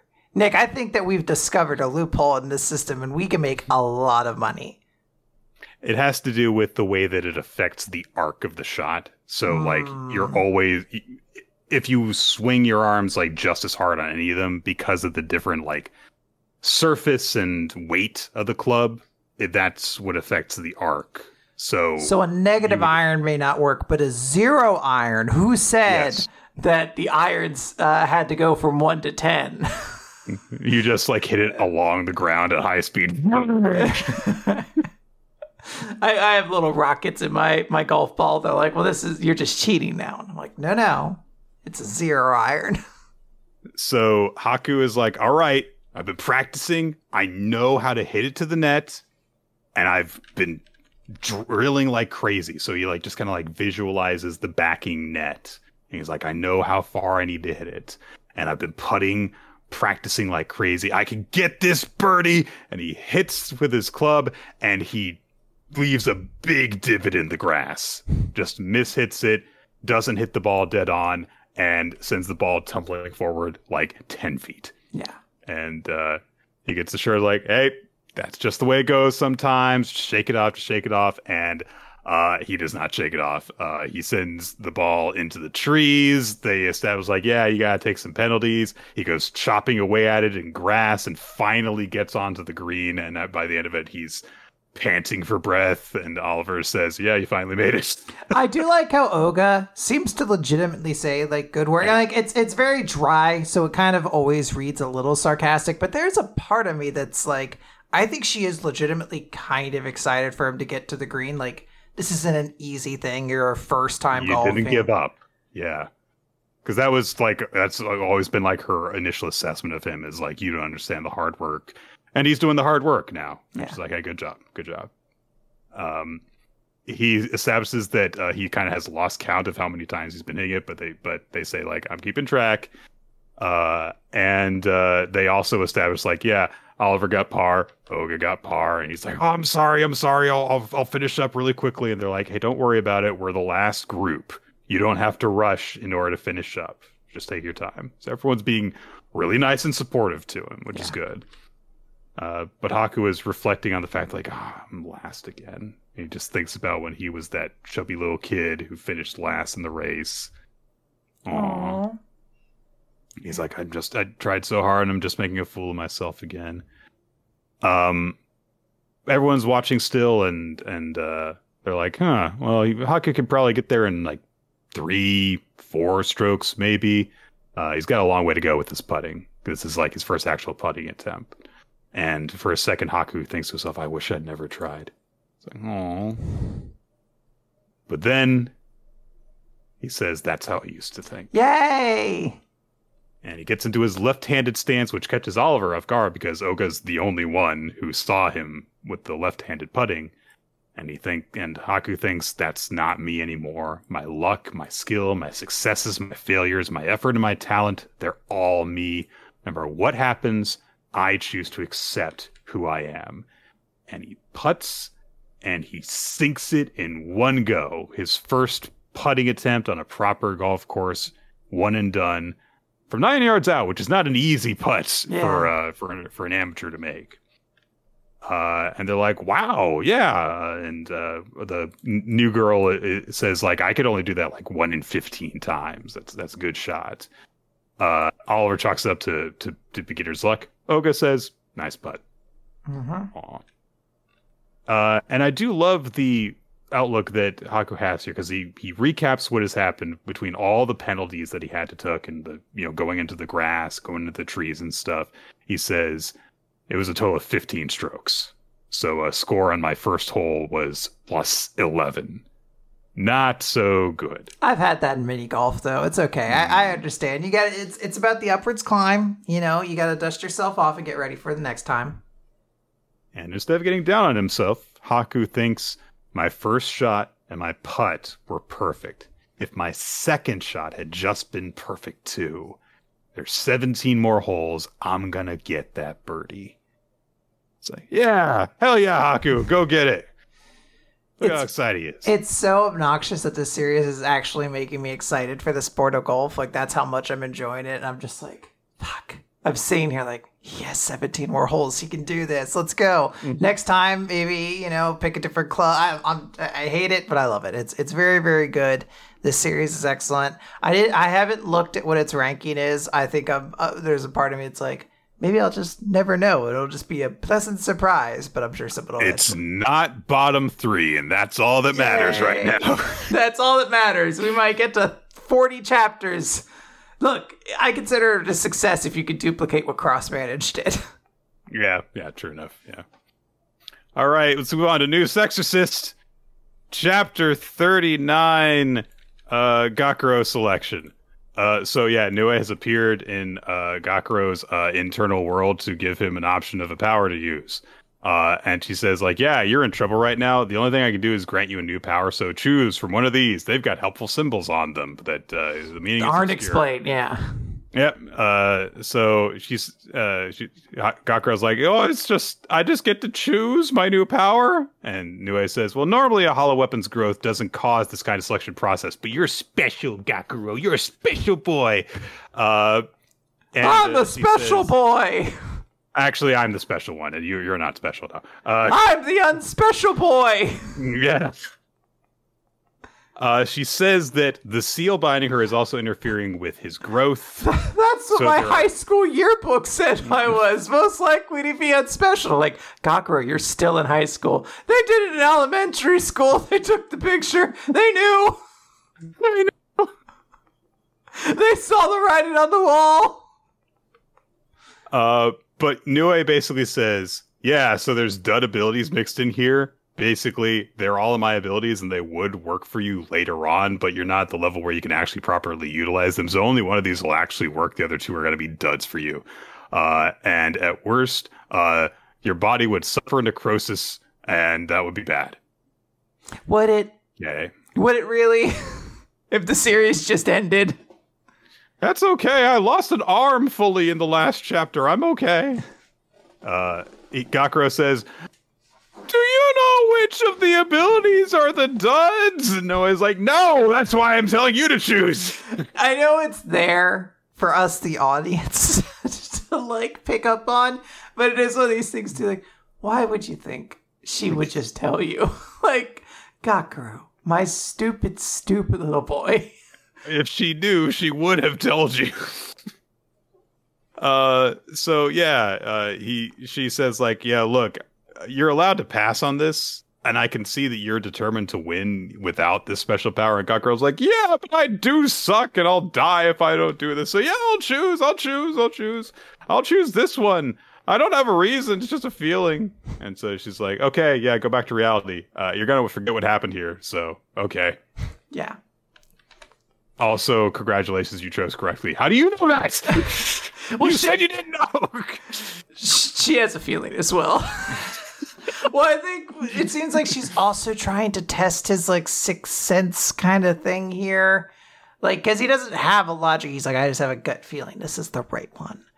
He also says that he feels like Nue actually narrowed down the options for him. Yes. Prior to this. Because there was like, you know, she curbed a lot of the options to be like, it's one of these three, but I don't know which one. But it was like one of 116 before, you know, just in case we get bored of this form change from Gakuro and need another new one the next time he fights. So yeah, she congratulates him on choosing correctly and says, you're growing much faster than I expected. Protect everyone and protect Shitatsu. And so Gakuro comes out of the vision. He's got his arm back and he's got a new outfit. And this one, wouldn't you know it, Quinn, actually does look different from the previous one he was wearing. This actually has a visually distinct difference. This is great. So yeah, we can actually tell he had a form change. Isn't that nice? He deflects the third form spirit's weird weapon thing, just as we saw him starting to do in the previous chapter. And people are like, oh my god, the growth and stuff. Look at the growth of the weapons and abilities and stuff.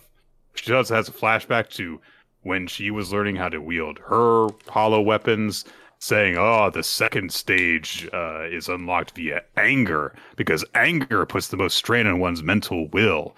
As people say, hollow weapons growth requires aggression or something similar. So she thinks like, what were you so angry about? You're barely even angry at the enemy. Is it because I ruined the plan to save the others? Because I was so easily captured? Or perhaps you've been angry all this time. Angry at yourself for not being able to do anything back then. That's right. Everyone might be angry at themselves. It'll let you be superpowered like Gakuro. Be self-hating. That's a great lesson. Thanks, manga. I wish my internalized guilt gave me superpowers. That's the real takeaway I have here. Like, fuck. He got superpowers and I just have crippling depression for 20 years. We get helpful narration because tell everything. Don't show anything. Just tell everything that's going on. We have to have narration that explains everything, such as the progenitor of spirits had obtained a new power in the form of an apprentice, and the level 3 further focused its enhanced mental capabilities to come up with a plan for victory, which is all dodge. That's why we're humanizing the thing now. It's using like pronouns and we're looking into its internal thoughts and everything because, you know, we can't never show, tell everything. So the third form spirit's like, the boy will counter by unleashing his new power. I'll dodge and then I'll deliver the final blow. No matter what attack comes, I'll be able to dodge. And so it starts to do that, and then Gakuro slashes his blade and goes, Xenoblade! And a bunch of slash marks appear all over the spirit. Shit, I forget how funny the Gakuro voice is. Him having to do heroic Xenoblade! Shit, what a dork. I hate this kid. I wish this monster could survive long enough to give him a wedgie. Like, you suck. So the spirit's like, oh, so many slashes, but they're shallow. I can handle them. I can counter. But then Shitatsu appears on his back and like drives his head down. And she goes, finish it, Gakuro. And he slashes and goes through the thing's weapon to kill it, presumably. But before that, we get more helpful narration that explains the Xenoblade ability, saying it is an ability that showers selected targets with an onslaught of endless slashes. Gakuro's current limit on the number of selected targets is 2. Why is that relevant? Because he used the second one to slash the tree that Shitatsu was being held to. That's what the tree in the next panel is. It's cut up with all these slashes. I guess not really endless because it stopped at some point when she got free. But it's to say he used one of them on this monster and one to free her. Okay. That's we how didn't need to know the limit right now. Sure, we didn't need to know anything, but this was the way they felt. Everything. Look, fucking Jujutsu Kaisen already kind of stole the formula for like, oh, I'm actually going to make it a mechanic within our universe that you should explain your powers to people because it actually makes them stronger, and no one else could do that now because you're like, fuck, you asshole, you took that from us. So now everyone else has to be like, do I just have characters shout out what their abilities are like all these other series? Or do I just have a narration come in and try to explain it? And that's what we have here is a narration that's like, Gakuro's ability does this. Also, it has mechanical limits. I'm sure they'll be very relevant going forward. Anyway. Quinn, you want to talk about Yu-Gi-Oh for 5 minutes? I do. I felt like I had more to say on this chapter, and then I realized I didn't. This power-up kind of is whatever. The series is not particularly good at action. This is just straight up, we have Bleach at home kind of energy. And I don't even have high thoughts on Bleach as like a large spectrum, but this is the series that as it goes, I mean, they straight up are like, hey, you have your release form now. A little bit earlier, and you unlock it through heavy emotional turmoil, which is like just a shonen thing in general. Anyway, yes, let's talk about Yu-Gi-Oh! Yeah. Not enough time to judge the very lacking art, honestly, in this action sequence. Quinn, there is a proud tradition in all Shonen Jump gag manga that eventually they have to do a chapter that is just a Yu-Gi-Oh parody. Well, we didn't wait very long to do it for this one. If it's successful, you make it the whole identity going forward. Yeah, that's what successful gag manga do. If the chapter's successful, not the manga. Right. I mean, technically speaking, that is what Yu-Gi-Oh! Did too. Yes. Hey. So proven track record for one series, and then everything after it's kind of been dwindling returns. So Super Psychic Policeman Chojo, chapter number 3, the Senior Police Officer Duelist. It's a Yu-Gi-Oh! Parody chapter. Chojo is at a tournament called Curse and Monsters, and he's playing card game that's definitely Yu-Gi-Oh! With some kids, because he is outside the target demographic of the card game. Now, Nick, can we jump back to the title page where there are our lead characters are designed as cards? Yes. I want you to give your expert opinion on these two cards. I mean, that Chojo is a terrible card. 2 tribute, 2,500 attack, and he's got a negative effect. Come the fuck on. Classic Yu-Gi-Oh! Design. Ponchan, not great because she's a 5-star, which means you gotta, she doesn't have a special summoning effect, so it's kind of hard to pull her out. But admittedly, like the potential to have a 5,000 attack monster for a single tribute, there's at least something there. Yeah. And you could probably combine her with some other stuff, like, use like a different card to like cheat her ability. And by like copying it or something, you could do something with that. Chojo just sucks. It's a bad design. I'm gonna clip that and just keep that little clip on me. Chojo just sucks. Yeah. Also, he's not psychic type. I know that the idea is that they're both like cop type monsters, basically. But come on, there is literally a psychic type and whatever. Cop typal is the worst type out there. I can't stand it. Absolutely. There's no support. Yeah. Unless won't make that joke. You won't make that joke. Oh my! I feel like I know where it was going. I'm just gonna help you move on. Anyway, it's a cool card. It's a cool card shop. I said the first 2 words and I was like, nope. It's the card shop. Kadota, the card shop. Kadota, the owner. It's kind of funny, Nick. Yeah, he named the card shop after himself, and every time that he's in a panel, it says the owner of Kadota. Kadota. Yep. They introduce this game, and he's gonna help out those guys. What does his apron say? Kadota. Okay.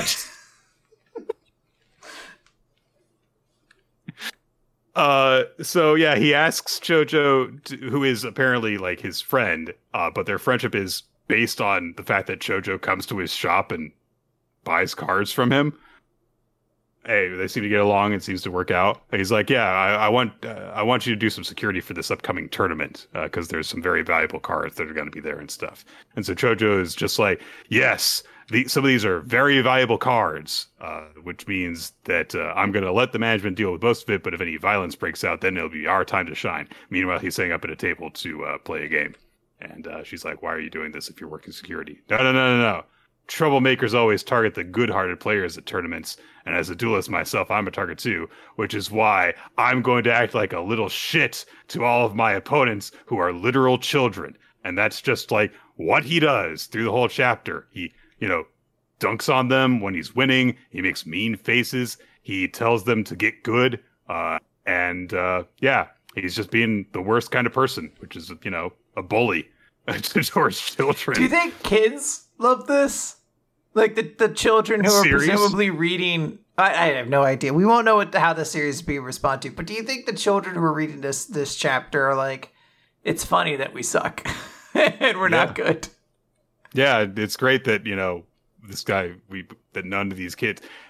I don't know. It just feels like the premise of this should be that he sucks at the game, but he doesn't. Anyway, so... the not Yugi of the chapter shows up. His name is It's My Turn, which is the best joke in the whole fucking chapter. That's like, okay, good, solid reference. Yeah, sure. And he shows up and he's like, like doing Yugi things, like striking cool poses and stuff. He has like the kind of goth look with like, the collar and stuff. He establishes that he's got a super rare card, Archangel Teshi, which is definitely a Blue Eyes White Dragon stand-in. It's like, oh my god, why does this kid have such a valuable card and everything? And then they do a thing where they're confronting each other, and then Chojo's like, let's settle things in a match, and they like strike poses and stuff. And then Chojo's like, oh, by the way, my stomach hasn't been feeling great since this morning, so that he has an excuse in case he loses. Yep. But then as It's My Turn is looking at his deck, he realizes, wait a minute, my Teshi is gone! It's been stolen! So Chojo is like, yes, and so he reads mind and is immediately like, that's the guy, Ippongi, and points out who a guy who is very obviously suspicious. He's wearing a full mask and ski cap, and Ippongi uses her judo and takes him down, and it turns out like, I see, he was deliberately being a dick to these children so that then someone would try and show him up by showing off a rare card so that he could draw out the thief. Ha ha! And then he goes, penalty! And he uses his psychic powers to put voices in the guy's head. And Ippongi's like, you're just copying Yu-Gi-Oh! Yes, that is the joke. That is the joke of what is happening. It's Yu-Gi-Oh! References. Thank you, Ippongi. That is what is happening. So then Chojo's like, my work is done. And so he established that this was all part of his plan, and he doesn't actually want to participate in the tournament. He was just doing his job to protect everyone. And then It's My Turn. It's like, let's have a rematch next time. And Chojo waves goodbye to them. And it's like, Ippongi's like, no matter what you say, the people you save understand just how kind you are, even if you don't know it yourself. And then they play at Kudota's shop owned by Kudota, and immediately Chojo goes back to being a little shit and using cheap tactics in order to win. Okay, so that's the chapter there, Quinn. Well, now, Nick, doesn't this just remind you about how much you love Yu-Gi-Oh? I mean, yes, but also no. Fair.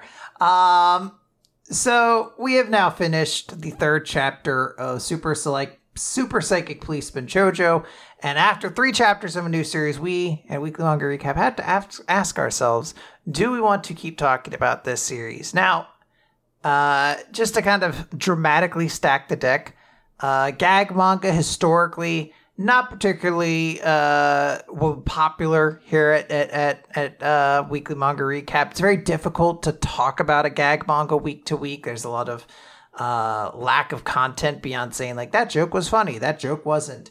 And also, they're just, subjective. So will we start talking about Super Psychic Policeman Chojo? So Nick has held his phone up, for those of you listening, and it just has a big no on it. It actually focused really well. That was very clear. Now, of course, this is a group consensus. If I wanted to add it, we would have to have a discussion. Unfortunately, I am not that kind of sadomasochist. I do not want to read this series. This was not particularly entertaining. I didn't find this chapter to be much better than the other two. I guess it was slightly better because it kind of falls into that wheelhouse of like, remember this thing that you're nerdy about? So am I, which is kind of like the premise of the entire series of Me and Roboco. But Me and Roboco usually also just has better jokes. This series just doesn't. More charming characters and yeah. Yeah, so I think that this is not a series we're going to keep talking about in the recap. But I wish nothing but the best for Super Psychic Policeman Chojo. Actually, I don't. He's a cop. I hope he fucking dies. All right. Well, that's it then. We will be saying goodbye to Super Psychic Policeman Chojo. Yeah. Stay tuned for next week to find out what happens to Dear Enemy. It's probably the same. Yeah. Well, 2 on Ice, Chapter 21. So I guess we're gonna remember that pale guy that got introduced at the party a few chapters ago. Mukau? He's here again. Yeah. He's here again. He's a character now. He's going to make more than one appearance. The series is running for a little bit longer, so he's allowed to be a character. Yeah. So, we actually, in fact, get a flashback for one page that focuses mostly on him, just kind of like establishing, some of his like motivation for being a pairs skater, which is like, yeah, I always have like stood out because I'm so pale, but I blend in on the rink, and that's the only reason that I like skating and stuff. And he's talking with Sei, who of course is the big ace who for Japan, who was in the Olympics previously. And she says, "Hey, why don't you like do singles then, if you feel like that?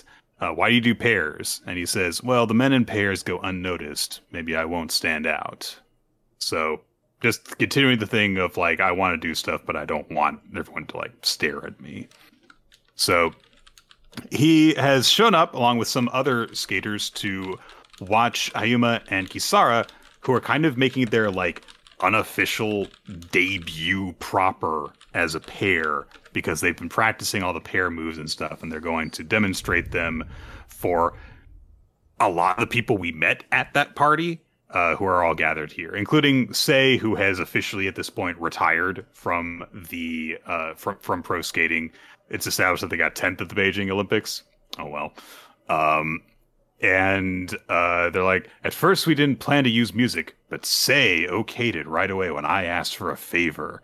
And so we get the title of the song that they're performing to. In the chapter title, You'll Never Walk Alone, which has been covered by lots of popular artists. Like, I had a hard time when I was actually trying to find out what version they must have been skating to, because it's been covered by like Elvis, and a lot of other people. So they start doing their pair moves and stuff, transitioning, and Ayuma's telling himself like, I gotta be in sync. And he's establishing like, okay, this is the way that we have to go into this. The guy spins the girl overhead. Since the girl lifts off parallel to the rink, she's in a position where she can't land on her own. So I've got to be there to catch her. She's fully trusting herself in me. And so they do the first big move, the single twist lift. And it's like, oh, hey, it wasn't pretty, but they did it safely. They did it properly. Then they go into the pair spin, where they're, very close to each other. And they go into the spin and it's like, oh, it looks really good. It's beautiful. And they're not like getting nervous and collapsing and stuff. Then we get more of the flashback between Mukau and Sei, with Sei saying like, oh yeah, you haven't like actually observed pairs in person before. So you should, come with me to see this like new pair practicing together. And he says like, well, I can't see well. Because of my condition. And she's like, well, yeah, you rely on sound and stuff. You skate accurately even with your eyes closed. And they're novices, so I'm not asking you to learn skills from them. I just want you to experience the audience with all your senses. Listen to our cheers, and think even if the guy goes unnoticed, anyone who does pairs knows how much responsibility he has to bear and stuff. So this is a thing we're doing with like, hey, this is also important this side character that we're kind of getting used to knowing. And Sei's explanation continues on saying, like, if you decide to get on the ice, the more you achieve, the more exciting your competitions become, and the less you'll have to you'll be able to avoid being watched. So maybe you should think of it this way. It's not actually all that bad. There we go. The big thing for pair skating, Quinn. It's not actually all that bad. Our two sports things. Oh man, I never understood how massive golf is. And pair skating, it's not all that bad. You know what? Maybe this doesn't suck as much as I thought it did. And this happens at a big moment where Hyuma is doing this hand-to-hand lift, so like he's supporting all of Kisara's weight on his hands, on her hands, while lifting her above his head. And then they go into a death spiral after that. And as they're getting into it, like, they're getting more and more excited and happy, and Hayuma's getting drawn into it, saying, like, things are going great, I don't feel tired, Kisara's not getting tired, we're in this together. And he reflects on how, like, hey, she's been alone all this time, and couldn't let anyone find out what she was doing for years. And it's like, yeah, we're all in this together, everyone can see us. And everything the pairs is made up of is what gives us strength. And then he does a big throw and throws her into a spin, and she just gets the landing. She clearly doesn't do it super cleanly, but she does it properly. So they've all done the basic moves, and they did them all. And so they've passed their test. The thing that was established, it feels like forever ago, honestly, at this point, where they said, like, hey, you can't be a pair unless you can do these moves by this set deadline. They have done that. They did it! Yay! Yeah. Hooray! Mukao, who had, like, very briefly, like, introduced himself before to Hayuma before saying, like, but you don't need to remember me. And Hayuma's like, I'll remember you, come on. But now he comes up to Hayuma and says, like, hey, what was your name again? I'll remember it. So this is had an effect on him now. Yes. Kisara and Hayuma bow to say thanks for letting us use your special song. Because they performed to the same song that she used at the Olympics. And he kind of realizes that he's kind of like rambling a little bit, and then looks at Kisara and she says, nah, I feel the same way. And so then they're like, hey, let's both say it together then. But the importance of this is that, like, oh, Hayuma's being more considerate of his partner in this moment. So they like, hey, they're more in sync with each other. They've made this decision together. This is great. And the two of them look at Sei and say, we're going to try for the Olympics in 4 years, which is a big commitment, of course. Yeah. And that's the note we leave on, is them saying, like, hey, they completed the pair moves, and that's their final challenge before their competition debut. And we also end on a shot of the CD that says "You'll Never Walk Alone," but again, no artist name. Don't know which version of it is. Is it not this Choji Ayami out there? It might be. I don't think so. I'm gonna type Choji Ayami. You'll Never Walk Alone.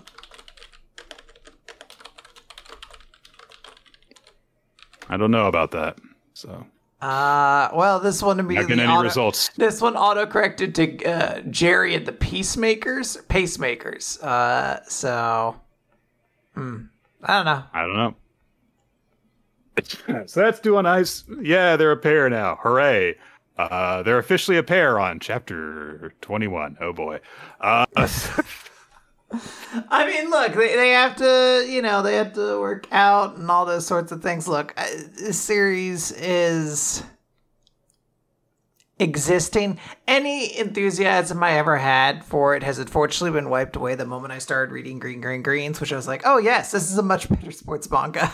The series is fine, and I do like how it is building upon this cast. I like we are saying here, like, oh yeah, our two main characters are motivated to do it because of everything Sei had done for pair skating in Japan. So they have a very big thing of like, hey, we want to say to you directly, after allowing us to use your song, we are going to go to the Olympics. It's, there is like intrigue there. It kind of makes me wish just like this relationship had been developed since like the start or near, as opposed to I think this character and like the relationship between everyone started like 5 chapters ago or something like that. But still, I like it. It's just, not as good as Green Greens. Yep. Agreed. Speaking of not as good as Green Greens. It's the Elusive Samurai, Chapter 146, Reunion 1338. There's a celebration following the battle with Toki Yorito. There are clearly a bunch of wounded soldiers licking their wounds and stuff, but hey, they did win the day, so that's good. Tokiyuki and his friends, when it's brought up that they're going to be passing the Fuuko checkpoint, they kind of start reminiscing about what they were going through at the time. And Ayaka brings up like, oh yeah, and Fubuki was irritated because he was so broke and couldn't eat food. And then immediately they're like, oh, right, Fubuki's not with us.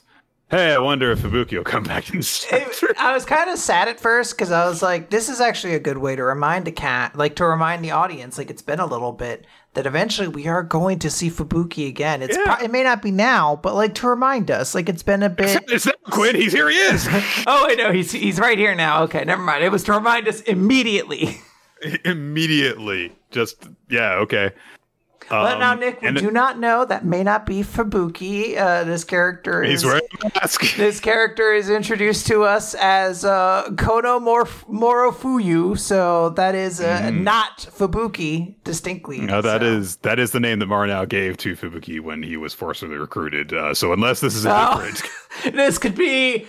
Fubuki's twin, or doppelganger. Also given that name. Yeah, they gave them the same. They gave these twins the same names to make it extra confusing. Now they don't know who they are. Right. Moro now and some of the other Ashikaga generals have suddenly shown up. So, oh shit, we've just finished up this one battle and we've got to prepare for another one. But Moro now just says, I have given my instructions. I return to Kyo on steward's business. He's got other stuff to do. He's not sticking around for the battle. I leave the rest to you, my son. So definitely not Fubuki, who is wearing a wooden mask and wielding 2 swords like Fubuki did. Different character, Nick. This one's wearing a different outfit and has a big snowflake on his chest, which I don't believe Fubuki ever did. So he rides out on a horse while wielding his 2 swords, and immediately Kojiro's like, that commander looks dangerous. As dangerous as Fubuki was. We should scout before engaging.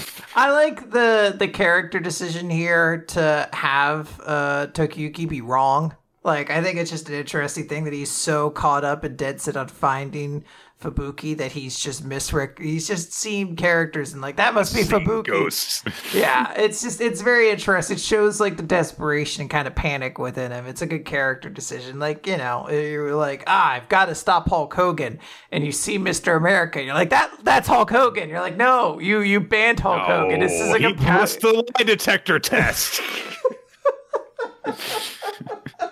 That worked for me. I was like, he passed the lie detector. It's not Hulk Hogan. Very brave of Vince McMahon to hook himself up to that polygraph, by the way. Very brave. Could have asked him anything. Yeah. Are you a monster? So the elusive warriors ride out with Sheena, by the way. Just like, I know that she's like more closer to them than any other member of the army, but it's a little bit weird to see her with, all these children. The one detail of this group shot that I like is that Natsu is like hiding behind Gemba because she has spotted that, the forces that she broke off from so that she could quote unquote spy on the enemy are here. So as they approach, Shizuku realizes like, okay, it looks like the water level has dropped because they've blocked it upstream. So if we try to chase after them and they retreat, then they could take out the barricades there and flood the river while we're trying to cross it. So this is, a tactic that gives them a lot of advantages from this vantage point. Immediately, Tokiyuki looks at Fubuki and is like, "Is that you, Fubuki?" And he says, "I am Kono Morofuyu, So, again, a different character. Different character. How dare you assume just because I have your friend's hairstyle and fight with your friend's sword style that I am your friend. Your friend's fights with sword style is an interesting way to describe it, but you know what? That was callous of me. Your friend intimately well, but I am not he. I think. You know what? You're right. This has been presumptuous of me, so thank you. So Ayako and Kojiro are like, okay, well, we fought Fubuki before, and if this guy fights like Fubuki, then I think we can take him because we're a lot stronger now. And he immediately dashes through them, deflects their blows, and goes straight for Tokiyuki and nearly takes his head off. And Tokiyuki has to like matrix dodge it while they're on horseback. And Tokiyuki is like, oh my god, that is Fubuki, and he is trying to kill us. No, Fubuki wasn't this fast. It's a different character. What is going on? Character. This is weird to keep pushing this point because now when the audience finds out this isn't Fubuki, they're going to be disappointed. Just like when Daniel Bryan didn't come out for the Royal Rumble. Come on, guys. You don't do this. You're setting the audience up to be disappointed. This is Nick, manga booker. We introduced him earlier. He's telling you, don't book this. This is a bad plan because people at the end of this are going to be like, we want Fubuki. We want Fubuki. And all you have is fucking chump. Yeah, you have chump shit Kono Morofuyu. So yeah, immediately Tokiyuki's like, return to yourself, and he's tearing up and going after definitely not Fubuki. So that's our chapter. It's not him. Hey, but you know what? Immediately, Quinn, this is actually a pretty intriguing chapter because it's like, hey, you know, this happened. There's like actual stakes involved here. They think this is their friend, so there's like dramatic stuff involved. Yeah, I think this was fine. I kind of gave my thoughts during this chapter. This isn't Fubuki, so let's talk about Akane-banashi. Yeah, story 99. I don't know why I added a Y to it this time. Bayashi. Story 99, The Other Effect. Bit of a like Abbey Road reference on this cover page, kind of. Yes. You know, it's her growing up and getting older from the high vantage point of 19, I think, maybe 20. It's very amusing to be like, yes, the stages of my life. 5, 10, 18, 20. So you've gotten a full picture of my life. She is still continuing her performance of Tanuki Dice. And she's, you know, going through some of the jokes in it, like how the different dots on the die are actually different parts of the Tanuki's body, so it's not a great transformation. So, like, the belly button is actually the one on a die, and so he keeps, like, kind of landing on one, because he's like, oh, that just means I land on my back with my belly up, and also, like, his eyes are the two side and stuff, and so the guy is trying to say to him, it's like, you know, you're a little bit off. You need to make some adjustments and stuff. But as Akane's going through it, she's realizing like everyone in the hall is making eye contact with me. So she goes through the performance, you know, goes to the next part. And she's like, okay, so in this part, then I need to make this part feel natural. And so she like acts out the part where the Tanuki is like, okay, I'm going to adjust my face and, you know, adjusts his mouth instead of his eyes to be in the right position. But she gets a huge reaction when she delivers this joke, and it actually like takes her aback for a second. Like, oh my God, that's the exact reaction I hoped for right when I wanted it. The crowd's hanging on my every word. This is unreal. What's going on? This feels amazing. And there's just this full page dedicated to just this joyful look on her face as she's going through her performance, as she is swept up in it with the audience. And Chocho is, of course, observing things backstage, and he just notes like, hey, look, people react differently to strangers than to people they're familiar with. Like, the same kind of greeting will get a more, you know, pleasant reaction. The accumulation of nin results in increased trust, and you build up enough of it, and suddenly an indifferent audience becomes the home crowd. And so it's just a matter of like, she's built that up. So yeah, every little thing that she's doing now is getting a bigger reaction. these people came to hear you. You don't have to tug on the reins. They want to follow you. So the bar for success is lower and easier to clear than ever, which means you can focus more deeply on the art itself. And Akane remembers a conversation she was having with her friends at the karaoke bar when she was preparing for this. And one of them asks, hey, is this the Tanuki that's from that Tanuki money story that you told? And Akane answers like, well, like the same character will show up in different stories, and sometimes they'll be in different professions too. So they're like parallel worlds. And Jumbo's like, so it's a multiverse? My interest in Akane-banashi died in that moment. I was like, oh, we're adding the multiverse? Come on, guys. It's just not selling very well. But they say like, hey, but if this is the same character, that means that even in totally separate stories, there's a connection between them in Rakugo. And Akane remembers then, later on when she was going through the temple, walking around, she looked up at a temple and saw like, oh, the Tenjin symbol looks like the 5 on a die. So like, if the people in these Rakugo stories were alive today, they might have lived around here. And she visualizes all these stories that she knows just suddenly connecting into a living, breathing world, and it surrounds her in the midst of the performance that she's giving. All these characters that she's done these stories of are all running around her. So didn't quite expect that this would be the direction we were taking in terms of, oh man, Akane's, learning the secret of Rakugo and stuff. But this is a cool way of doing it, and saying like, it's not just that she's good at performing, it's that the stories themselves have more of an impact on her, which, given that we had established the importance of those before, like saying like, oh, this is going to be a friend for me, an ally for me going forward. It's like she is tapping into her ally's strength now. Mm-hmm. Yeah, it's some good stuff. Do we want to wrap things up with One Piece? Yeah, it's chapter 1108. Come on, world. We do get a color page with some of the ladies from One Piece. I don't know if this is supposed to be in reference to anything, because it is kind of an interesting selection of characters. Mostly Reiju, Tashigi, and then Uta. You're like, all right, I guess Uta's just canon. I mean, she's always kind of been canon, but like, let's just throw her in color page spreads, whatever. Or maybe Film Red got like a re-release or something, because most of the women are wearing red. I don't know. Yeah.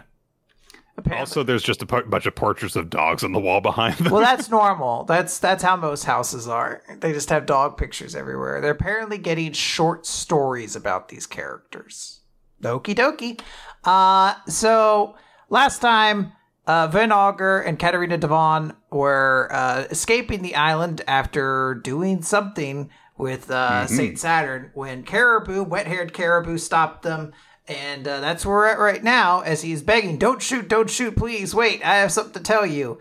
And Van Auger is like, yes, you are a pirate, but this is a government island, so you might be trying to kill Blackbeard. And Blackbeard, Caribou's like, no, please, you gotta believe me. If you kill me now, Master Teacher is gonna split your skulls. And he's like, well, why is that? He's like, because I have information, valuable information you won't hear from anyone else. So we see a little thought process of him saying to, how he knows about Poseidon, the powers of Princess Shirahoshi, and also about Pluton, the weapon that slumbers beneath the land of Wano. He is the only person in the world besides the Straw Hat crew that knows these two secrets. As far as he knows. Yes. So he's like, let me go along with you. Let me see Master Teach, and I will happily provide this information. It'll be worth your time. We don't find out the resolution to that. We might not. Nope. This might be like a scene we see later where they nail him into a barrel again, like everyone else does. But yeah, looks like Teach is going to have his own Bartolomeo now.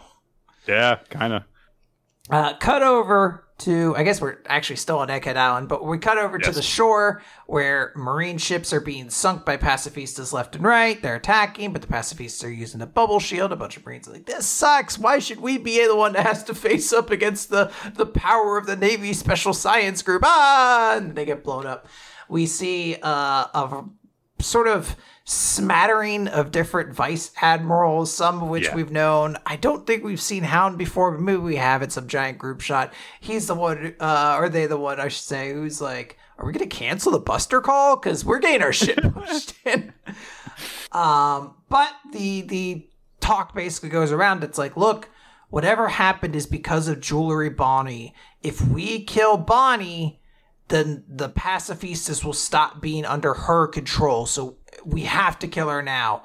And we get a report from one Vice Admiral Tosa, who's like, I'm here. I'm going to execute them right now. Jumps up behind Frankie, has his hands ready to do the 10-finger pistol murder attack when he is, I presume, killed by an axe. Maybe the axe is blunt, but he is whacked by the axe of a giant. So assuming there is any edge to it whatsoever, he should be paced. I think that there is a splat sound effect, so I think he gets like flat edged with it, just like the face of the axe as opposed to the edge of it. Yes, I can see his legs hanging out from the bottom there. So he is smacked. He is squished beneath the dull surface side. Certainly not a fun time, though. No, that still probably sucks. Bonnie is like, oh my god, there are giants. Frankie is also like, what are giants doing here? And Dory and Broggy are just like, hey, tried to find any of the Straw Hats. We tried to brush up on their new members through their bounty posters, but I don't see anyone here, so what's going on? The joke here is that Frankie's last two bounty posters were the General Frankie, and then most recently it was the Thousand Sunny. So I guess the Marines just think it's the ship. So I am waiting for the payoff to this joke later when they get all the Straw Hats to the Thousand Sunny. They're like, Cyborg Frankie, it's good to meet you. Frankie does ask, hey, Luffy's my captain. Are you guys here to fight him? And they're like, no, we're warriors of Elpeth. They're our friends. We're here to protect them. Bonnie's like, Luffy and Sanji and Vegapunk are still on the island. Will you help them? And they're like, aw, those are some very familiar names. They're like, we love Luffy and Sanji before all you new age pirates joined the crew and it got complicated. Also, just a great shot to establish scale between them because, like, Bonnie is looking up at the face of these guys, and she's as big as like one of their teeth. Yes, very much so. They hand off basically this group to a couple of their fellow pirates, and are like, "Hey, get these guys to the ship." So, as of right now, that group does seem to be in safe hands. So we'll stay tuned. In my mind, death flags have been flaring for Kuma since this adventure has started. So the idea that he seems to be in relative safety right now is mind-blowing to me. Yeah. We see a couple more different admirals who are just like, all right, you know what, fuck it. I'm going to go to the island. One of them, Pomsky, says that. Bluegrass, I think is her name, who has the Jack fruit, grabs one of the Sea Lab creatures and is like, all right, you join too, doll, who I guess you are an important character. She also notes as she gets on, she's like, hey, the giants are really tough. Have you ever fought one? And Doll says, my superior officer was a giant over 20 years ago. And Bluegrass kind of confirms what we all think then, like, yes, you mean Saul. We get it. Just another little quick reminder about Saul. I do like the way the doll poses on the spine of the creature. Just standing up here, casually standing up here while this giant creature takes us across the ocean.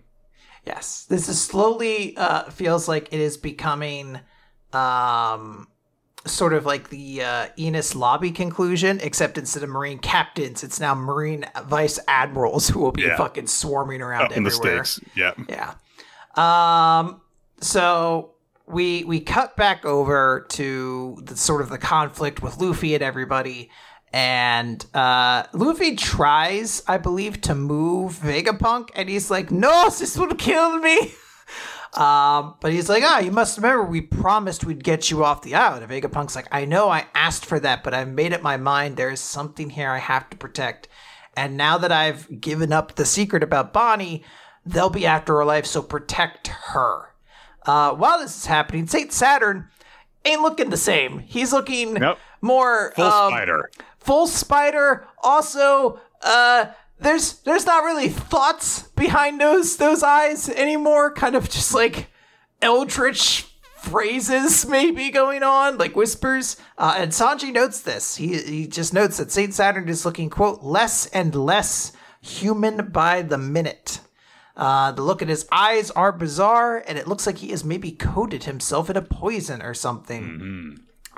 Saint Saturn attacks with his tentacle legs. His legs actually wiggle about like tentacles. He is not talking. He is just murdering right now. Luffy dodges, and Sanji snatches up Vegapunk, who screams in pain. No, don't move me! Don't move me! Don't, please stop! Luffy, I do. Oh, the only thing that could make this worse is if someone shot the lasers through my chest right now. Well, Sanji's like, don't worry, I'll protect you to make sure that doesn't happen. Borsellino immediately shows up, kicks Vegapunk out of his hands, and then shoots a laser through him while he's in the air. It does not look like Vegapunk is going to survive. He falls to the ground. Luffy's like, oh no, Apple Man. Borsellino tries to intervene at this point to like finish the job. But Luffy snatches him up, just grabs him in one hand, and then grabs Saint Saturn in the other one and says, you guys aren't going anywhere. Sanji grabs Vegapunk and is carrying him away. But he just kind of notes, he's like, hey, Vegapunk, you're not dead, are you? Why are you smiling? And while this conversation is happening, we just have the slow sound effect of beep, beep, click as we cut to inside of the laboratory as a heart rate monitor flatlines and a recording starts to play of Vegapunk. So, is this thing on? Hello out there, come in, world. I am the Dr. Vegapunk, a humble genius scientist. And while many of you would be shocked by the things I say in this message, I assure you that it is the truth of this world. So some kind of broadcast seemingly going out on an open channel. It's some kind of dead man switch on. Yeah. Well, I mean, he did have a lot of those being alluded to as being set up. Yes. This is an exciting chapter. I love that final 2 pages. I love the shot of like Gear 5 Luffy, but very serious Gear 5 Luffy snatching up Borsellino and also grabbing J. Garcia Saturn. There's a lot of stuff in this that's just like, oh yeah, this is exciting stuff. It definitely, in the beginning, makes me think like, I don't know if this is going to go the way you want it to, Caribou.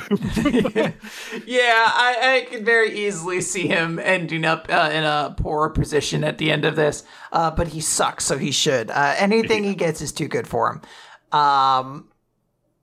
I think, I agree with you. The 2-page spread is really exciting. There was like a part of me that was really hoping we were going to get Luffy and Sanji together, like as a team against them. But it looks like Sanji's going to be trying to save Vegapunk. I don't know if I'm 100% buying that Vegapunk is going to die here. I could very easily see something happening to get him back going, but it would be kind of crazy if he died, and it's just basically like up to Edison, Lilith, and Atlas to kind of be his legacy at this point. Yeah.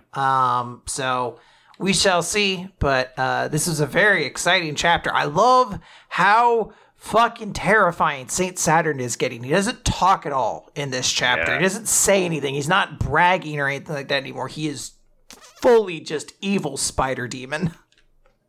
Yeah, it's a nice, change of pace from him just being like, I just do it because I'm an asshole. Yeah. So that is our manga for this week. Some good stuff. What was your favorite chapter, though? Tell me. I think my favorite chapter this week was Undead Unluck, which I thought had a really intriguing premise. As I said, I really love just the way Fuuko seemed like rattled by this revelation, not necessarily in like a sinister way or anything like that, but like capturing that idea of feeling like you have just discovered something about your own reality is like a very difficult thought to capture. And I thought the series did a great job to do it. And it was just very cool to see her slashing up these tendrils and then firing off an unluck bullet with her soul and crushing this blue whale with a meteor. It's just very wacky, wild stuff, and I really, really enjoyed it. Yeah, we had a number of chapters about people realizing the nature of their powers in several different ways. But this was the only one that had sharks and a whale in it, so I'm going to say this is also my favorite chapter. Just a very ridiculous, over the top way of doing it, but also in a way that makes it feel like, oh yeah, this has been led up to. There have been hints of this, very strong hints going into this, but also we leave the door open for more mysteries to be answered, hey, so what's going on with all these previous wielders seemingly of unluck? Are they previous wielders of unluck? You would think so, right? That does seem to be the implication, yes. Right. But there's more going on. I also like how, as we keep on going forward, because Beast works by devouring souls and stealing their abilities, that his form keeps on changing throughout the fight. It's just good stuff.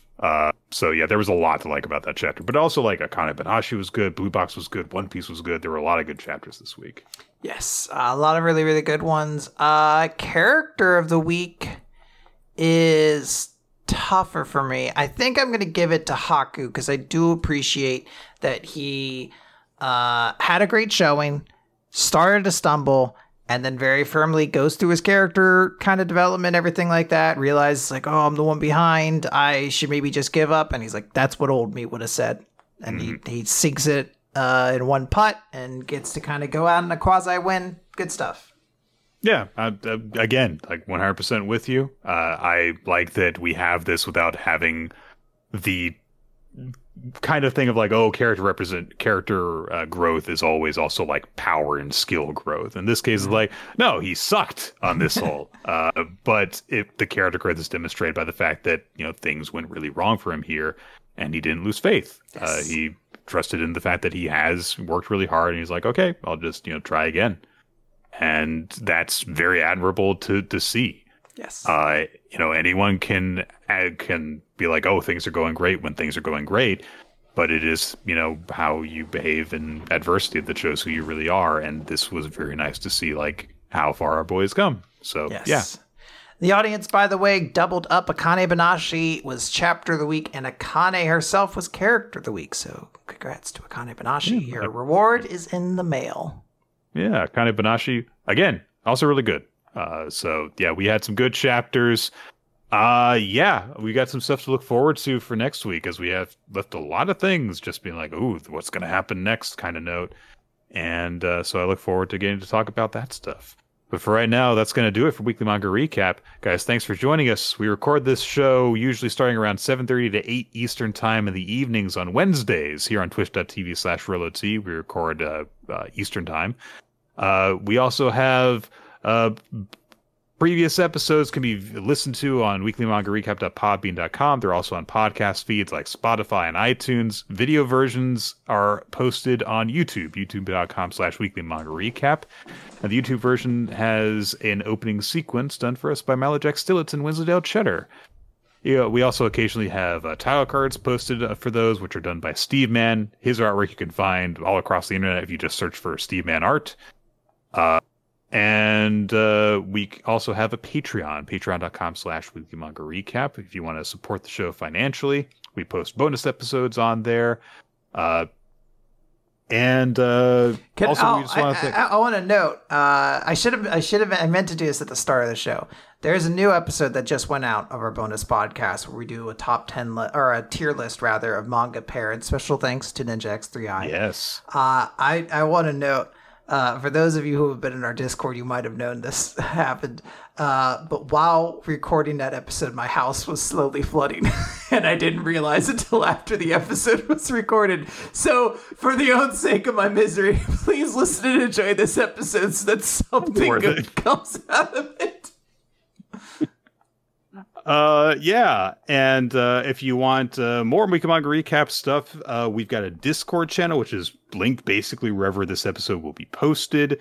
We've got a wonderful community that does game nights and just regular voice discussions and stuff, chat about the chapters as they come out ahead of the show. And also use that to just like make recommendations for stuff. Like if there's like speaking of the Patreon, if there is like a topic for an extra episode that you think that would be interesting for us to cover, there's an area for you to make suggestions for that. And also you can use it to find the Google Doc, which keeps track of all sorts of statistics associated with the show. MVP voting and favorite series voting, as we do it week to week. Year-end rewards and stuff. You can look back on all that stuff, and recommendations for future series for us to cover, and also a whole list of recommendations that we've taken in the past.